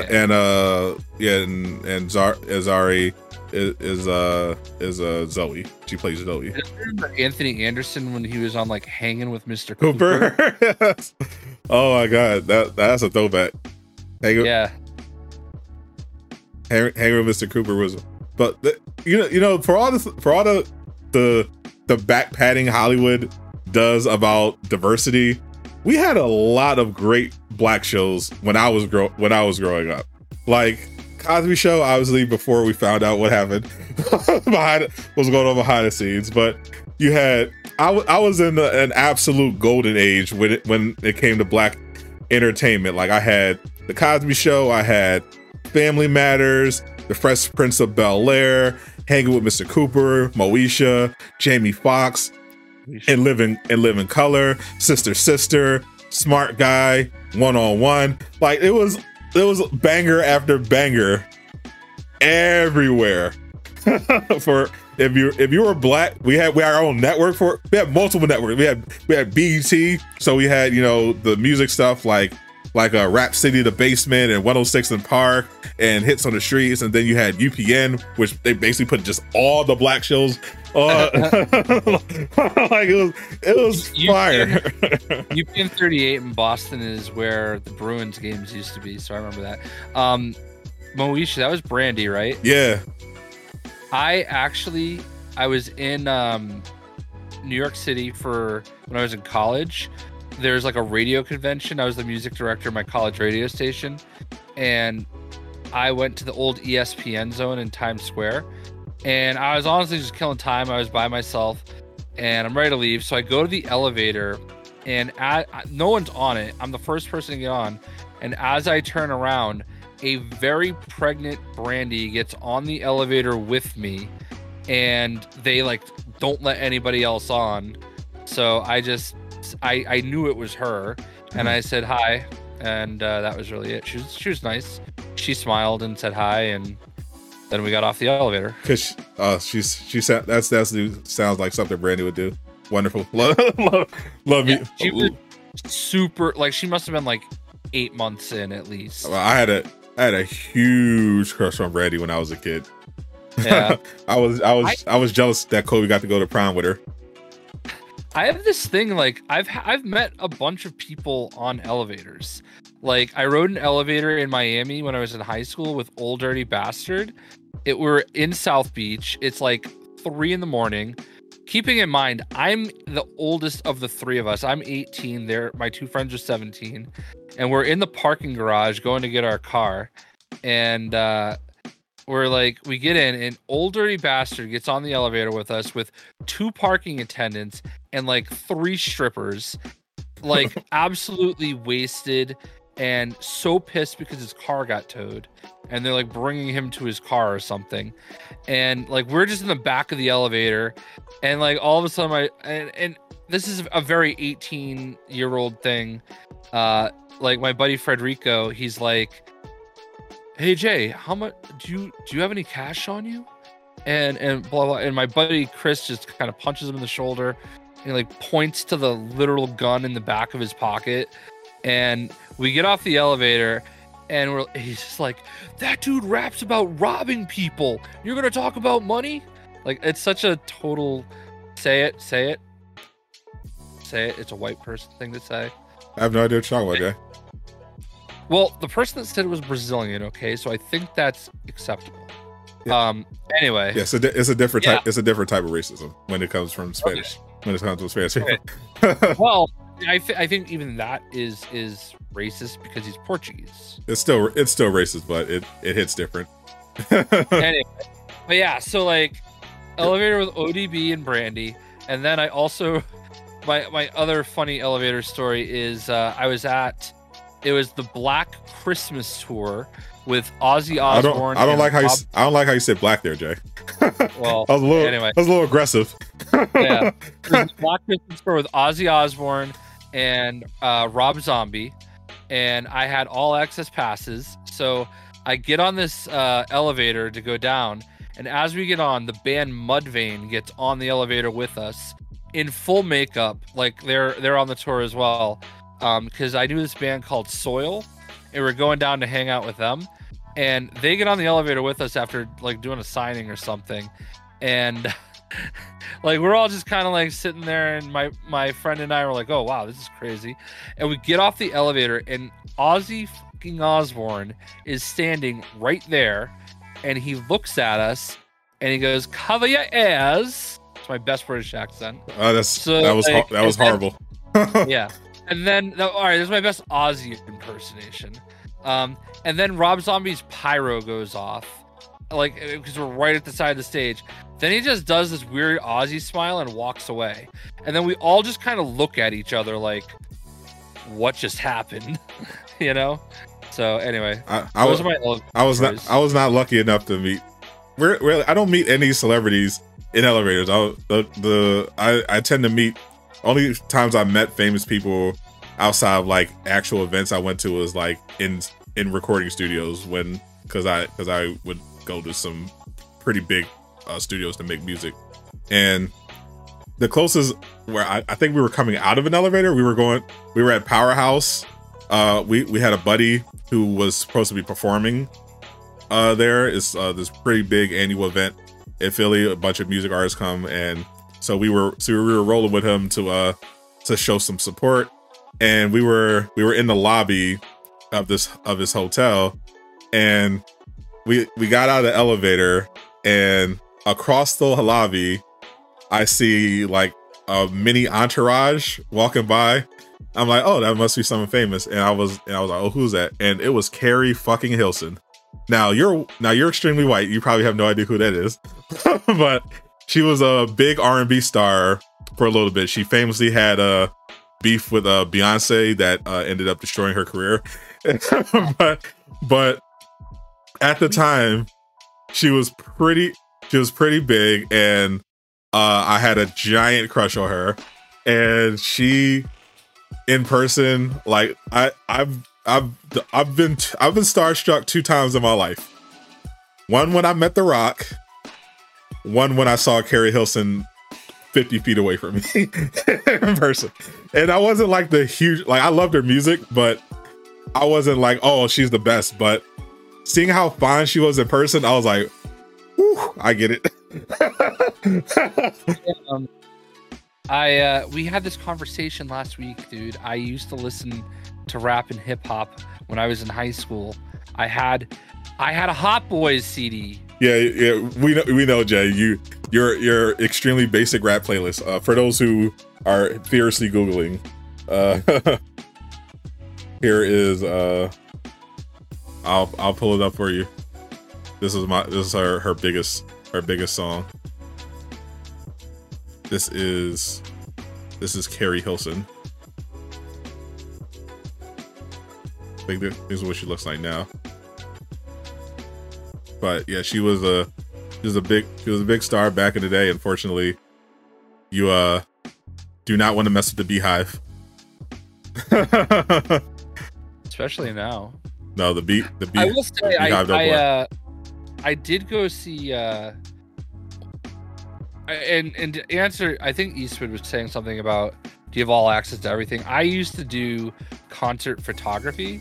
Like before I did YouTube, I did a lot of concert photography. So like, and I would interview bands and stuff like that. So like, I have had lots of access to people, you know.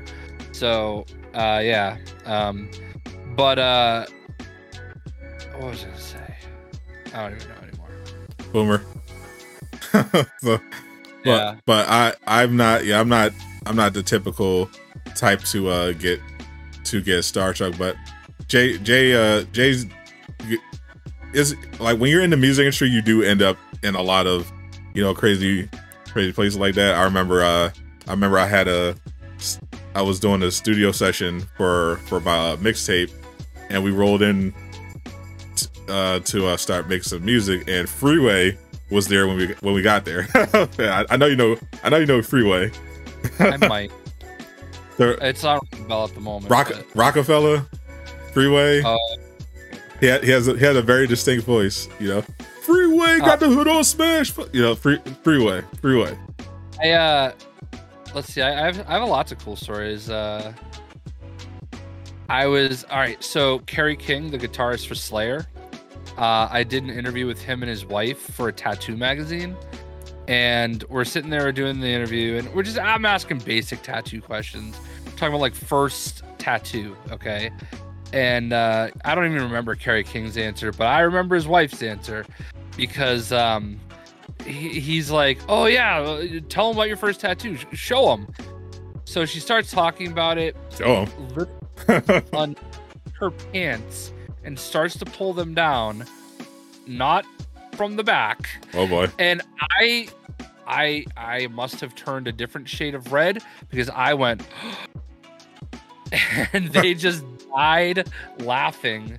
And it didn't go that down. Oh, pure J, pure of heart. Yeah. So, I also I have like a few Kerry King things. I also I was interviewing the band Killswitch Engage, like, and this is before like they were huge. Their singer Howard and their guitarist Adam were in their van, so they weren't even on a bus yet. So we're in their van, and I'm interviewing them, and Kerry King walks by. And keeping in mind, like, Slayer was not on their show. Like, I'm pretty sure they were opening for Kitty. Okay. And Kerry King just happened to be in Providence, Rhode Island, and like walks by, and all of us are like, wait, was that Kerry King? So like in the middle of the interview, we're all getting out of the van and looking, like they're freaking out. It's like, oh, it's Kerry King. Can't believe it, you know? And like we're all just kind of laughing. So another cool one, Pantera, obviously wasn't Dimebag and his brother. I know that name. Yeah. They were in a band called Damage Plan, and I was hanging out with the band Shadows Fall, and Dimebag comes up and like sees them like messing around with their guitars, and he's like, oh, let me play your guitar, let me check it out. So he's like literally playing one of the guitars from Shadows Fall's guitar, and like they're talking guitars, and here I am like listening to one of the people that's considered one of the greatest guitarists to ever play guitar, like just talk shop with one of my other favorite bands and two other amazing guitarists. And then I walk over, I see Vinnie Paul, and I'm shooting the show, and I'm like, hey man, I'm one of the photographers for the show. Do you mind if I come up and take pictures while you're playing? He's like, nah man, just don't get my text way. So like I have a picture, like I'm literally standing next to Vinnie Paul, again, guy that's considered one of the best drummers of all time, while he's playing in front of tens of thousands of people, you know? Crazy life, you know? But yeah, actually, I didn't get into rock until like any sort of thing until like later in life. So when I have these encounters with these people, with some of these people when I was in the music industry, it wouldn't hit me. Like I was just like, oh, okay. But I could respect the significance of it. Like we ended up when I was still in one of my bands. It was me and my one other friend. We ended up becoming friends with a member of One Direction. It was obviously One Direction, not my type of music, but obviously extremely well known. So my friend was just reaching out, and he ended up reaching out to this guy Sandy, who plays bass for One Direction, and we end up, everyone ends up hitting it off, and we ended up doing like I think like 8 songs with him or something. We just did some collabs with him for our project, which never came out, unfortunately. But it made me appreciate just the nature of fandom, because he's the bass player, obviously very talented, hangs with the boys, but he's not singing. But the amount of people that were just flocking because of him, we did a couple interviews, and we would just get bombarded with these teenagers like, oh my God, yes, yes. I was like, dude, you play bass? What the hell is happening? We ended up meeting up in person for doing some photo shoots, and he was just like, yeah, man, it's crazy, but I'm really appreciative of the fans and the boys and everything like that. Because of him, we ended up getting interviewed by Billboard, and it's still up on their website. They did a profile of the single we did together, and I was just like, and it was like, what a weird connection, because I started out as a rapper, and we ended up doing, our band was like indie electronic type of stuff, but I was just like, this is definitely not what I ever envisioned when I got my start in the music, listening to gangster rap and Cassidy. I never would have imagined that I'd be doing music with someone who's in One Direction. And just casually hanging out I think we went to a museum that day. We were just casually hanging out. I was just like, this is weird. Yeah, same thing. Like it's weird you get yourself in these situations. The band Avenged Sevenfold, they were on tour with My Chemical Romance before either of them kind of blew up. They were upstairs at the Palladium in Worcester, Mass, and that upstairs section holds like 250 people. And a friend of mine knew Avenged Sevenfold at that point, and after the show, we're like kind of hanging out with them, and they're like, "Oh, do you know where we can go get something to eat?"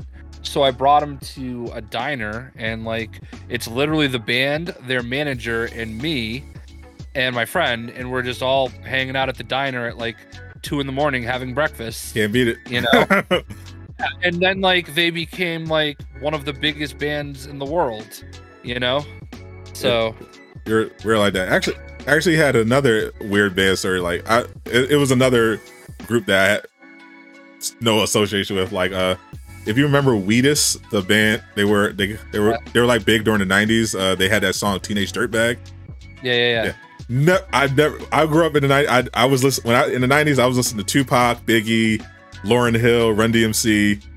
I had no idea who any of these people were, but we ended up doing a collab with Wheatus, and the lead Brandon, he was really cool guy. He ended up inviting us to Brooklyn, and we stayed like a couple of days at his apartment, and we were kind of just hanging out, talking music. He's got this really exotic vinyl collection, and he's like really philosophical and into the technical side of music as well.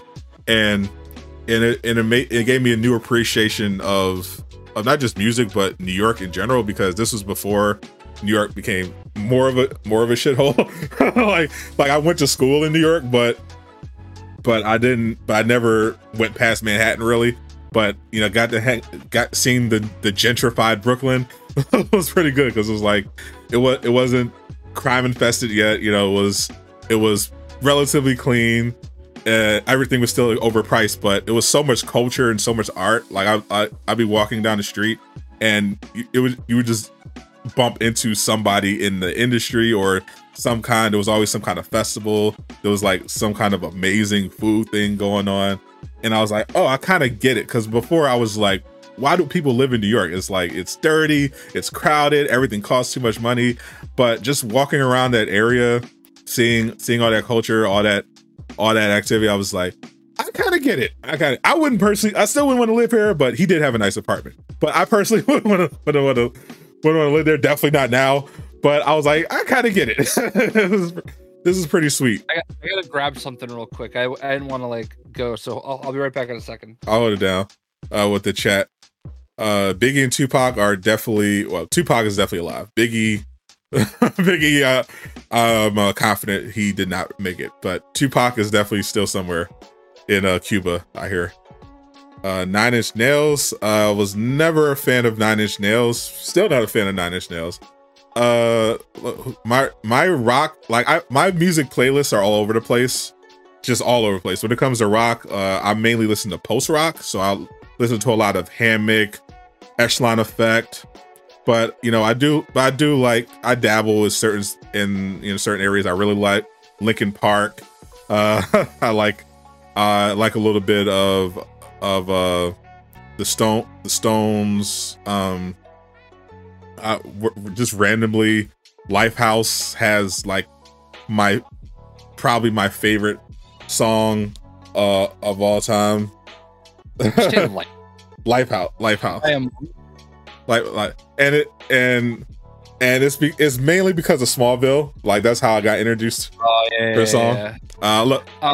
Love Rain Over Me by The Who was another one of my favorite songs. But yeah, if you're a fan of Smallville, you definitely know Lifehouse is everything. It's my favorite song. You don't what me like I can't vouch for all the music, but Everything is one of the greatest songs ever written, and I will fight you to the grave over that. That song is objectively amazing. Hanging by a Moment is dope too. Everything is an incredible fucking song, and if you disagree, you should not have opinion on music. You said something. It reminded me that I have this because I just met DMC at New York Comic Con. Red DMC, hell yeah. Of course you did. Yeah, so I got my my DMC Funko Pop sign. Also, Eastwood mentions that Sadat likes Boyz II Men. Let me tell you, who doesn't like Boyz II Men? My first actual concert. Okay, so the first concert I ever saw, technically, was Lee Greenwood at Camp Lejeune, North Carolina. Now I know you're probably saying, who the hell is Lee Greenwood, and why would you say that's your first concert? Do you know who Lee Greenwood is? And I'm proud to be an American. A white supremacist. No, I'm free. Yeah, so it was the height of Desert Storm. He did like this huge tour on all the bases. Okay, so like that's Lee Greenwood. All right, so that's technically the first concert I ever saw. My dad drove us to go see Lee Greenwood at Camp Lejeune, North Carolina. But my first actual concert was Boyz II Men, Belle Biv DeVoe, and Babyface. That's an amazing concert. Someone definitely got pregnant that night. I'll tell you. My second concert was Kiss, Yes. which is my uncle used to actually work for Kiss. The one thing I regret is that I haven't been to that many concerts in my life. I haven't had a chance. It's definitely something I want to do more of, because I have not gone to many, and the ones I have, it's all if I could count on one hand the amount of concerts I've been to. I'm not counting comedy shows, but just actual music concerts, and they're wildly different. I think the first actual concert that I remember going to was in college, and it was mainly because this was high school. My friend my good friend who I had a crush on, it was trying to rizz up. I wanted to go see Beyonce, so I got his tickets to see Beyonce, and she came to Philly, and I tell you, if you're ever looking to rizz, go to a Beyonce concert. Baddies wall to wall, everywhere. And she puts on a great show. She's an amazing performer. But even if you don't like the music, go for the baddies. They're everywhere. You'll be very much outnumbered. So that's good. My second concert was a free college show I went to, and it was by a band called Electricity. And the only reason I even went to that show is because I recognized them, because they had a song on the soundtrack for one of my favorite movies, Titan AE, called The Cosmic Castaway, and it's the only song from it that I know.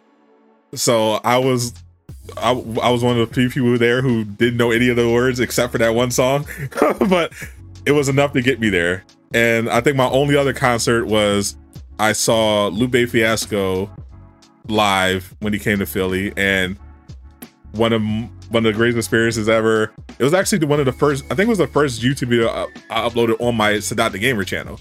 I took a cell phone video of him because he stopped and told the story about how they invited him after Obama first got elected. They invited him to this White House event where they had these music performers, and he was confused because he was like, do they know who I am? So he was like, he just rolled with it. So they told him what they kind of gave him some guidelines, but it's Lupe. He's a real artist. He's not gonna censor himself. So he performs. This is amazing. He performs Words I Never Said, and if you never heard that song, one of the lyrics is referencing how Obama basically bombs brown people and did not live up to his promises, as well as some critical comments about the war on terror, the pharmaceutical industry, stuff like that. So he performs the song, and it's a great song. It's a banger. Skylar Grey does the chorus, but the people were there are like, can't do that. So Lupe does an encore of it, and now they really get pissed. So Lupe and they're threatening to boot him out. So he does another encore of the same song.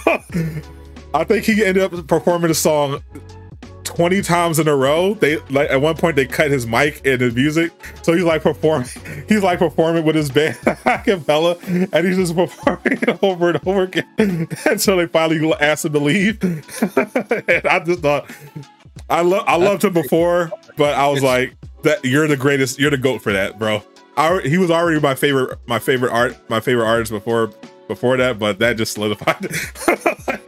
I tell you, man, concerts, I've seen bands on accident 15 times. Like the band Nonpoint. All right, so first of all, my favorite band of all time is Seven Dust. Okay, I've seen them 31 times. Jesus. And Nonpoint was on tour with them so much that and Nonpoint has been on tour with other bands so much that I've seen them 15 times, on accident. I don't mind Nonpoint, they're a cool band, but I've never gone to a show to see Nonpoint, and I've seen them 15 times.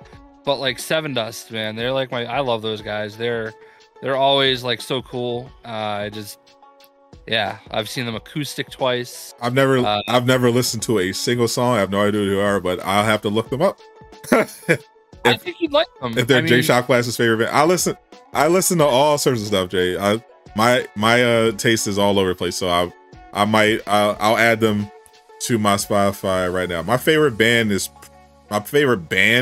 like band in terms of rock, it's probably Hammock. That's probably my favorite band. Most likely a very, very different genre from Seven Dust, I'm assuming. No, I don't recognize. I know we talked about them before, but Hammock is like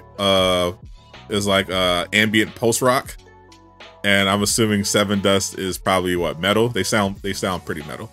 Yeah, they're kind of a little bit more like new metal-y and like new metal, but they inspired like a lot of like hardcore bands and stuff.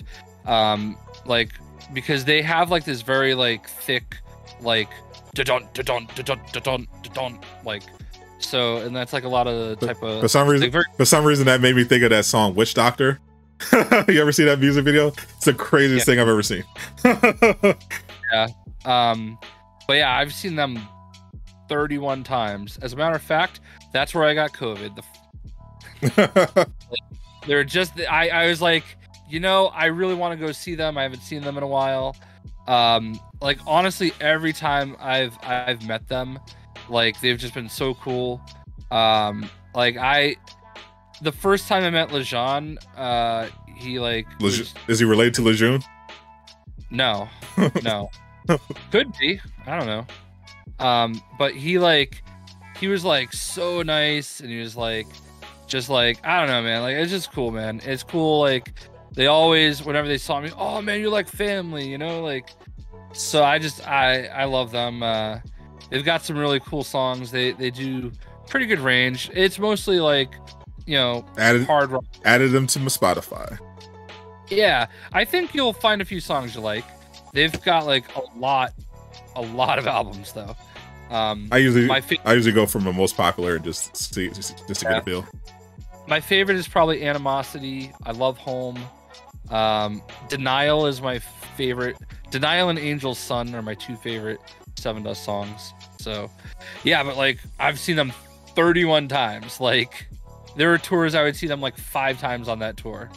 But now those songs deep cuts, or are they like also everyone's favorite songs? No, like Denial, their Angel's Son might be their most famous song. Denial was their first single off of their second album, so they're very popular songs. So you're a bit of a normie.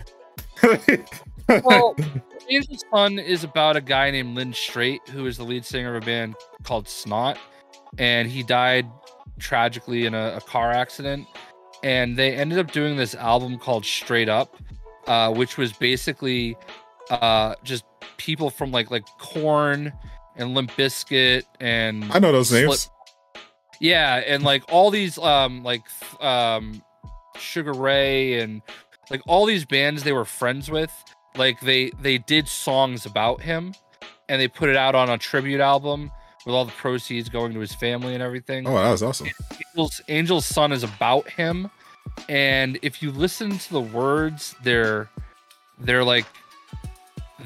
really like I'm actually like, because when I think about it, I think about like my friend Jen, who she had cystic fibrosis and she passed away, and that was like a song that was really special to the two of us, and we went to see, I like took her to see Seven Dust with Three Doors Down and someone else because she loved Three Doors Down, and like I don't know, it's just like it's really powerful if you've ever lost somebody. Like the words are, which you know we've all lost people, but I've lost a few. Yeah, I lost my I have no grandparents left. I don't have a mom. I lost I think I lost both my uncles. Several of my friends from school were shot to death. So yeah, I could definitely I definitely relate. You know, you'll like it's a pretty powerful song. So and Denial, I remember where I was the first time I heard Denial, because WAAF in Boston used to be, they're like gone now. They used to be probably one of the most influential hard rock radio stations in the world, and like they broke so many bands. They broke Godsmack, Stained, bunch of other ones, and Seven Dust. They had a huge hand in breaking too, and it was their second album. They filmed it down the road in Longmeadow, Massachusetts, and it was a world debut on the radio, because that's what we did back in the day, of Denial by Seven Dust. I was driving to Boston to go to a Red Sox game, and it started playing as I was going through the toll booth. I literally pulled over and just listened to it, and it was it just was like, it's always just, I remember that so distinctly. Music can be really, it can really hit you. Like, to this day, my most powerful music listen to experience was me getting high on mushrooms and listening to Hammock in my room. Still is why Departure Song is still my favorite, probably one of my favorite albums. You know what actually was a really cool concert that I never thought I would even care about? I actually saw Jay-Z and Justin Timberlake at Fenway Park. I mean, that sounds like an amazing concert. That was a great album. It really was. Like, I didn't really I was never a big fan of either one of them, and I never. How dare you? How dare you? Yeah. Yeah. And let me tell you another cool concert story. I got asked by a friend. He's like, dude, Vanilla Ice is playing with his rock band up the road in, I don't remember what town it was at this point. Ice Baby.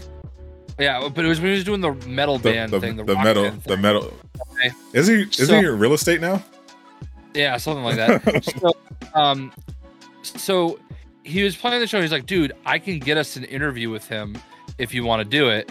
So I was like, yeah, sure, I'll interview Vanilla Ice. That's cool. You know, I watch Ninja Turtles, you know? So we drive up to the show, and turns out my wife was also at that show. Oh, that's where you met your wife? No.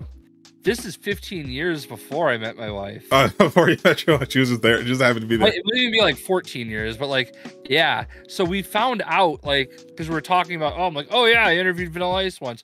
She's like, oh, I saw him. I'm like, oh yeah, where? And she tells me where she saw him. I'm like, wait a second. That's where I met him and interviewed him. And it's just, she's like, yeah, one of my friend's bands opened for him, so we were there. Because there was not many people there. There was maybe 100 people, and it was at a skating rink. And out of all those people, 100 people or so, one of them, isn't that crazy though? One of them was your future wife. At the same show, but yeah. Yeah, that's actually wild. Some would call that destiny, Mr. Shotglass. Yeah. Well, Vanilla Ice is actually pretty cool. It was right when Vanilla Coke actually came out, so I brought a bottle with me. Oh my god! And we're in the middle of the interview, and I just busted out of my bag. I'm like, "So what's up with this?" And he looks at it. He's like, "Yeah, what is up with that? Where's my royalties?" I'm like, "Wait, have you not seen this yet?" He's like, "No, it's yours." Fortunately, it was cold. This game of vanilla Coke. I'm sure he cherished it. Did not ask him about Suge Knight. Oh, probably for the best. Yeah. Yeah. No. It's weird. Every time I hear a Suge Knight story, it's about how Suge Knight showed up and everybody got scared. That's basically every Suge Knight story. Suge Knight showed up and did something gangster. And everybody read. Yeah. So I could go on and on about music, man. You me and Johnny because we both actually make music. You did your concert photography, so yeah, we go crazy in music. I haven't made music in a while. I need to get back on there when I have the time and the chance, but I love me some music. I made my infamous Sadata Gamer intro. I made that in my studio in my room. You know who else makes music? Doom Killer HD, the J Shock I saw. My mom was like, "Oh, I loved it when he said even his dog got a plushie." You played it for. I'm just thinking of Mama Shock Blast listening to Doom Killer HD, and that just makes me laugh. Yeah, I played it for her. She thought it was funny. Yeah, well, how long did it take him to make that disc? It was a running joke for so long. Now I don't have anything. Yeah. I feel like he just got tired of me like making the joke. He's like, "Let me get this out." Yeah, I got my Birdman song like pronto. Yeah. True. I mean, it pleases me to be the second. I don't know how many he did for people. I know he did. He did long, and I was afterthought. He did Lejeune's. I know that first. Okay. Then fourth. I don't know. Then he did Birdman Hands. Then he did the J Shock Blast came after. Yeah, we did do that Avengers song that one time. And the Avengers one, yeah. But in terms of actual creators, yeah, you're after me and Lejeune. Well, pretty good company.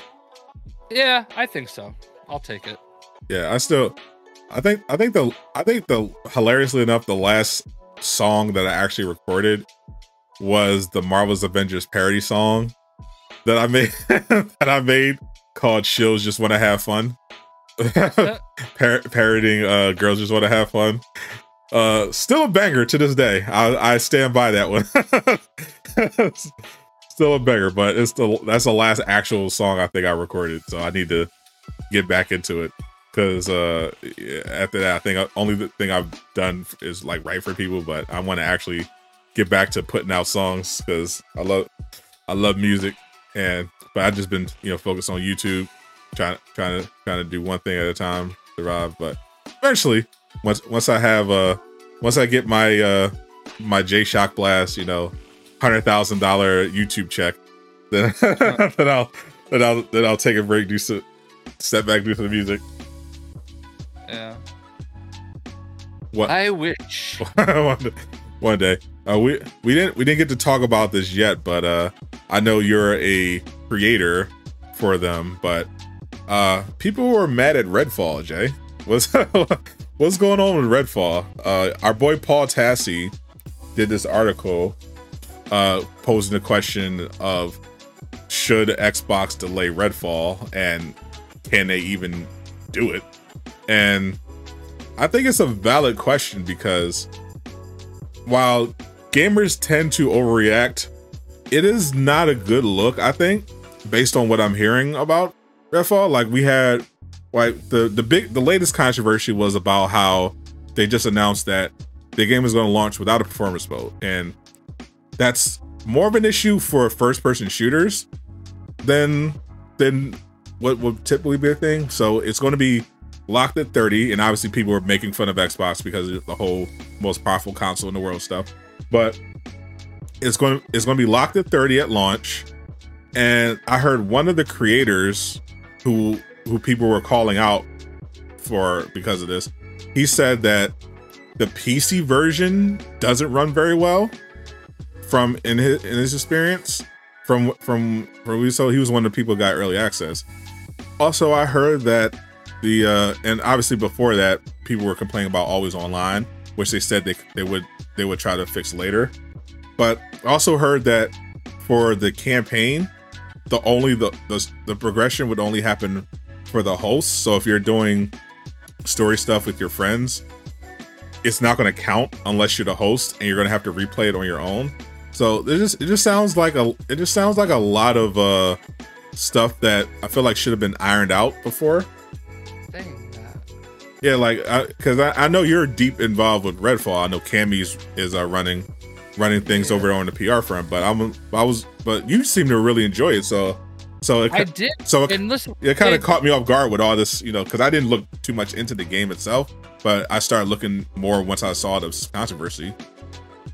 Yeah, like first of all, I used to think that the Soulsborne people were the worst people in gaming, but now it's the people that are like, my 60 frames.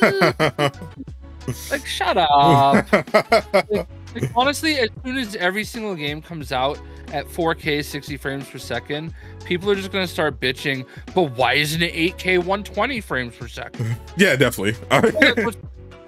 You know, like, look, I get it. In an ideal world, everything should be that.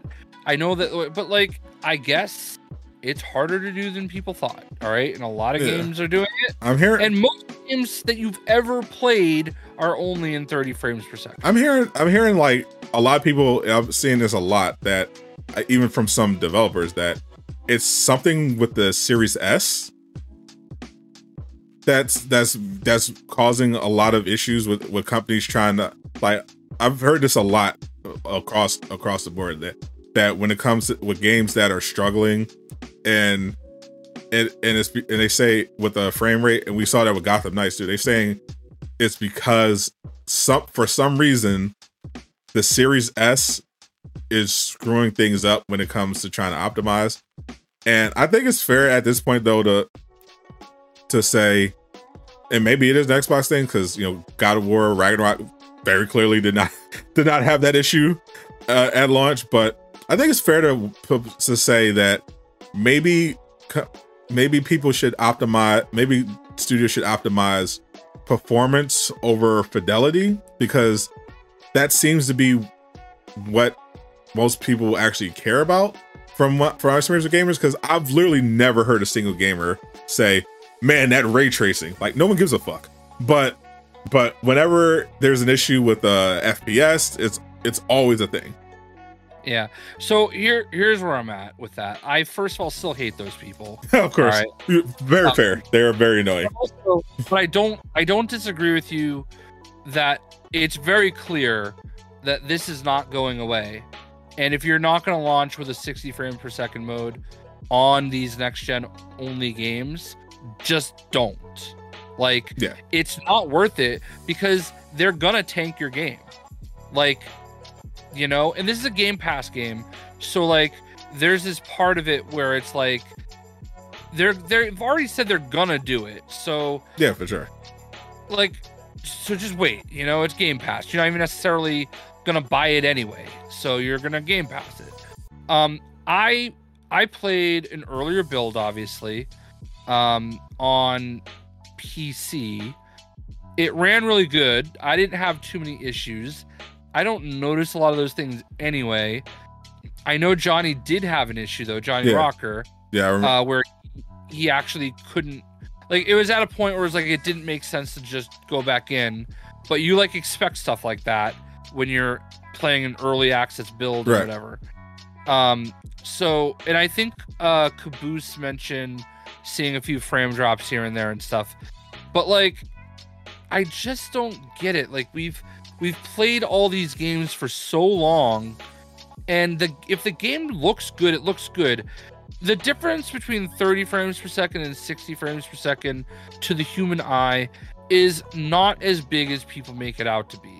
All right, I've literally seen people say playing 30 frames per second hurts my eyes because they're so trained for 60 frames per second. Shut the fuck up, you fucking moron. Like, I don't understand it. And like, I would say this if it was God of War, okay? Now, here's the thing. Like, I know that this is an Xbox exclusive, but it didn't start off that way. I feel like when you're a developer working with just one platform, like, you know, Santa Monica did with God of War as an example, it's easier to work within the parameters of just that system. And you're seeing it when these games start to go out to PC, that they're in a lot of trouble. So like The Last of Us on PC, nightmare. Apparently, nightmare. Exactly. Spider-Man had issues. Like all these games that are PlayStation exclusives, when they're coming out on PC, they are not doing as well as they do on PlayStation. And that's because PlayStation, like, there's always been something unique about the way that they render and they do all these things. So that's why the games work the way they do on that platform, and it makes sense. And honestly, bravo, good for them. Damn right. You know what I mean? Pony up. Yeah, no, like listen, you gotta call a spade, right? Like that's something that they do incredibly well. And with Redfall was originally gonna be on PlayStation before Bethesda got bought. And like this was a game that was not developed from the ground up as an Xbox exclusive.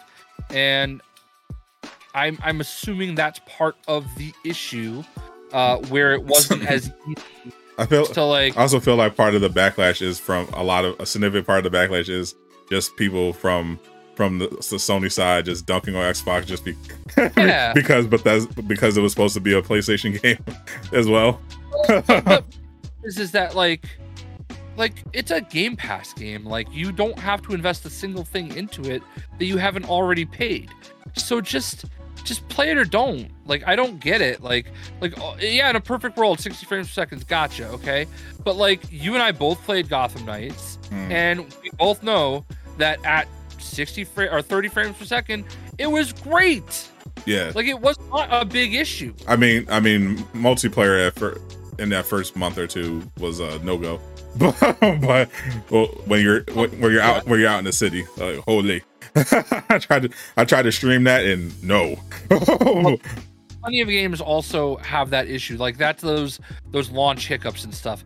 And I think that's what people are tired of. Like in the case of this being a Game Pass game, I could definitely see more like okay, well you're not going. It's not like you're paying $70 for this. Like so, just you can. I understand if you're looking forward to it, but it's a Game Pass game. If you're on Xbox, you probably have Game Pass. If you don't, I don't know why you even have an Xbox, but it is just comes from people that are kind of just tired of games not launching finished, and that stems from the Anthem and the Cyberpunk and the Avengers and the Outriders and on, where gamers are kind of tired of companies promoting these games and not just the fact that they have to wait for them to fix it later, but because these companies aren't going to be transparent about it, and unless a content creator or somebody leaks it or something, they're just going to be left holding a bag and hoping that it gets fixed later. So from a consumer perspective, I can definitely understand why people are kind of fed up with this whole buy it fix, just put it out, fix it later mentality, because it is very anti-consumer, and it is particularly scummy when companies go out of their way to hide the state of the game, like they know full well that it's not ready, but they're going to put it out anyway and happily take your pre-order money like that. So I can understand from that perspective. At the very least, it's good that they're telling us now, a month out, that it's not going to launch with 30 frames. I know people were annoyed that they were just promoting the game in 60, but the actual game itself is going to launch in 30. But at least that now. It's like it's better. Well, it's better than a few days out. Yeah, but my thing is like these people are the same people that are crying about Suicide Squad getting delayed to February. Like they want to have their cake and eat it too. Like it's like they're complaining that these games are coming out unfinished and we'll patch it after. But like, I mean, to be fair, Suicide Squad they've been trying to get that damn game off the ground since 2016. Yeah. In some way, it is a bit of a joke at this point. They can't figure this. They can't figure shit out. Yeah, no, I get it. Listen, but like at the same time, like it is what it is. I would have to be clear, I would have happily played the game as is. Like I obviously I would have preferred if they, and I do hope they implement some of the features that I suggested, some of the changes that I made. But what they showed, I was fine with playing as long as it was functional. I would have happily given it a shot. I was looking forward to hearing more details about the game, specifically the end game, what kind of DLC content they had planned. I was all in, but I understand people, and it's important to divide the people. Like you had some people who were just mad that it wasn't another Batman simulator, and then you have people who just don't like looter shooters who are never going to be pleased anyway. But I feel like overall that people were just disappointed. I think I saw a lot of backlash was from people who were mad that it was delayed because they were mad that they feel like Twitter basically got it delayed, and they were happy with the game, and they felt like people should have just shut the hell up and just let them have their game, which I get. But there was clearly some polishing, some adjustments that needed to be made. You gotta look, not just, you gotta obviously ignore the trolls, but there's definitely things that they could have done better, and they clearly are going to be reevaluating things. Like I hope that they specifically, I think the biggest thing is going to be obviously the always online people, whatever. But the one thing they didn't show was join in progress, and I don't know if they're going to have that. I don't know if they were originally going to have that, and that would have been a big problem if they did. Like, I know they had crossplay, but they never announced join in progress, and that's something you definitely need in this game. So if they didn't have that, that's definitely, make sure you get that out during this 9 months. And the DLCs, I feel like if they can manage to get DLC characters that don't rely on guns, that's going to be big for the game. Yeah, I mean, I agree with all that. Like, join in progress is a must, like I don't feel like you can have a co-op looter shooter that doesn't have some form of join in progress. And I'm gonna be honest with you, you brought up on Redfall that like the quest doesn't like save and whatever, and I feel like it's only the host, you know what I mean? Yeah, that's what they said. That's what I heard people saying. It was like just the host. It only play co-op, but I just don't remember whether they covered that or not. And I wasn't taking notes because like the head of the studio did like a little speech before we got to play, and I don't remember anything being said about that. But again, we didn't play co-op, so yeah, I heard that going along on Twitter during the Discord, that people were mentioning that aspect of it. I was like, oh well, that's true. That's shitty. I don't love that either, because like even in like Borderlands and stuff like that, you would get credit for it. Yeah. Like the game would be like, if say you did a mission that was like far ahead of you, right? You get to that mission and it would say, hey, you already did this. Do you want to skip it?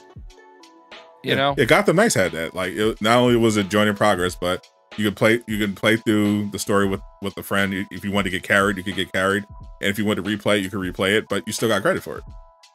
Yeah, I would have a little bit of an issue with that as well, because like that defeats the purpose. Yeah, yeah, because at that point, okay, well, you're just going to be playing that solo then, because it's like, why? Well, there's no incentive to play with anybody in that. So what is it? Is PvP? You still get stuff though, like you're still getting gear, and you're just not progressing your story technically, right?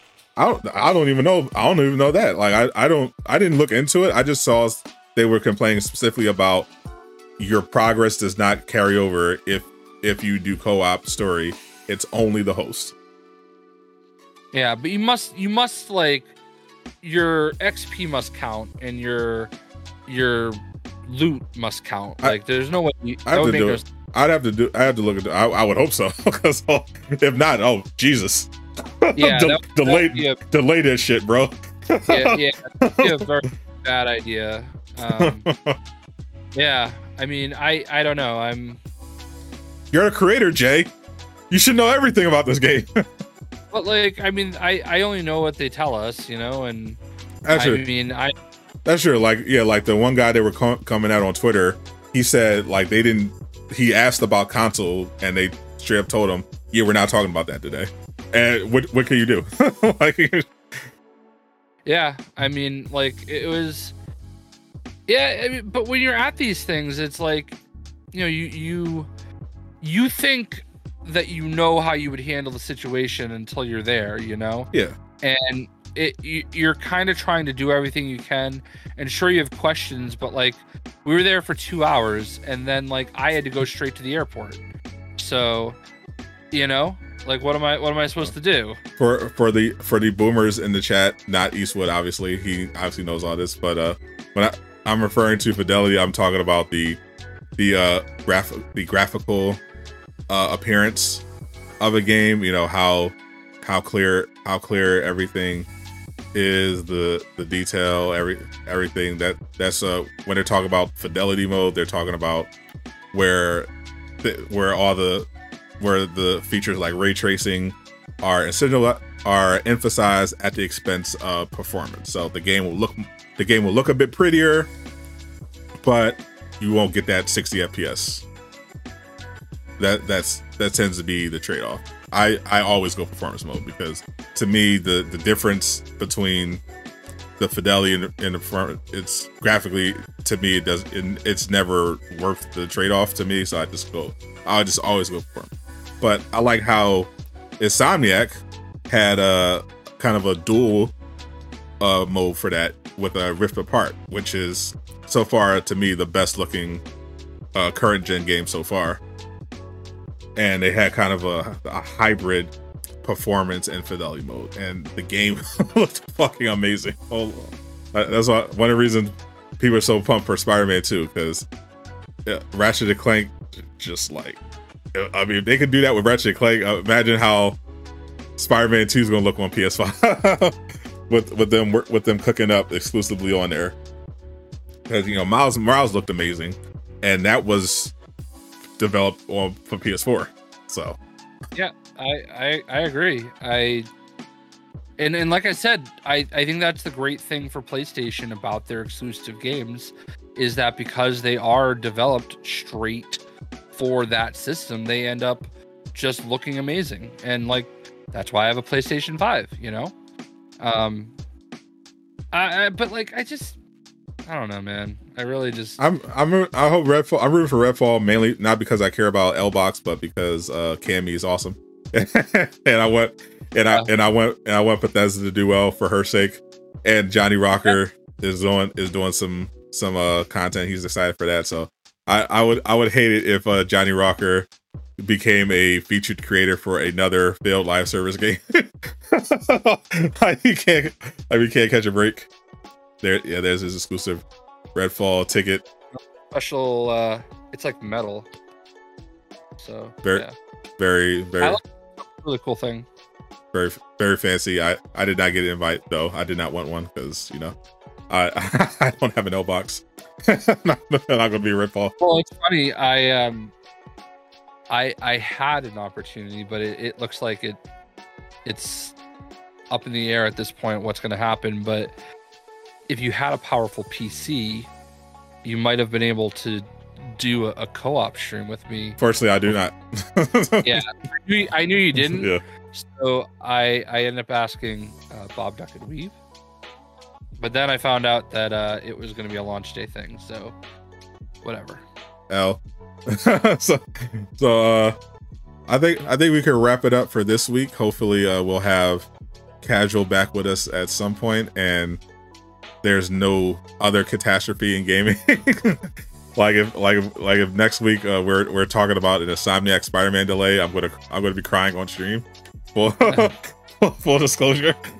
So hopefully it doesn't come to that, and we're done. we have good news going forward. Yeah. Appreciate everyone as usual. Exactly. Capte, Bluetooth, Jedi Mind Tricks, appreciate the gifties. Everybody, appreciate the continued support for these podcasts. Eventually I'm going to start getting up these shorts too, because I want to start growing the channel, and I think we got some good material out of this show in particular. So I want everybody to look at Thor aggressively licking his butt. Thor. We can kind of see him. Oh, there he is. Oh, there's the best boy. Make sure you go pick up your J Shock Blast plushie! !Thor. Support the homie J Shock Blast. I got mine already, and once it arrives, I'm gonna proudly display it in my home office. It's going to a good cause. Jay's mother really should have one, and it'd just be nice for Jay just to give the man a dub. And who doesn't love Thor? Thor is awesome. Thor is the best. So yeah, I don't want donations. It was $4,000 for his hospital stay. So I'm not starting any GoFundMe. Just go buy a plushie. Buy a plushie. Not make off it. You know, I'm more than happy to. I just want them to get made. You know.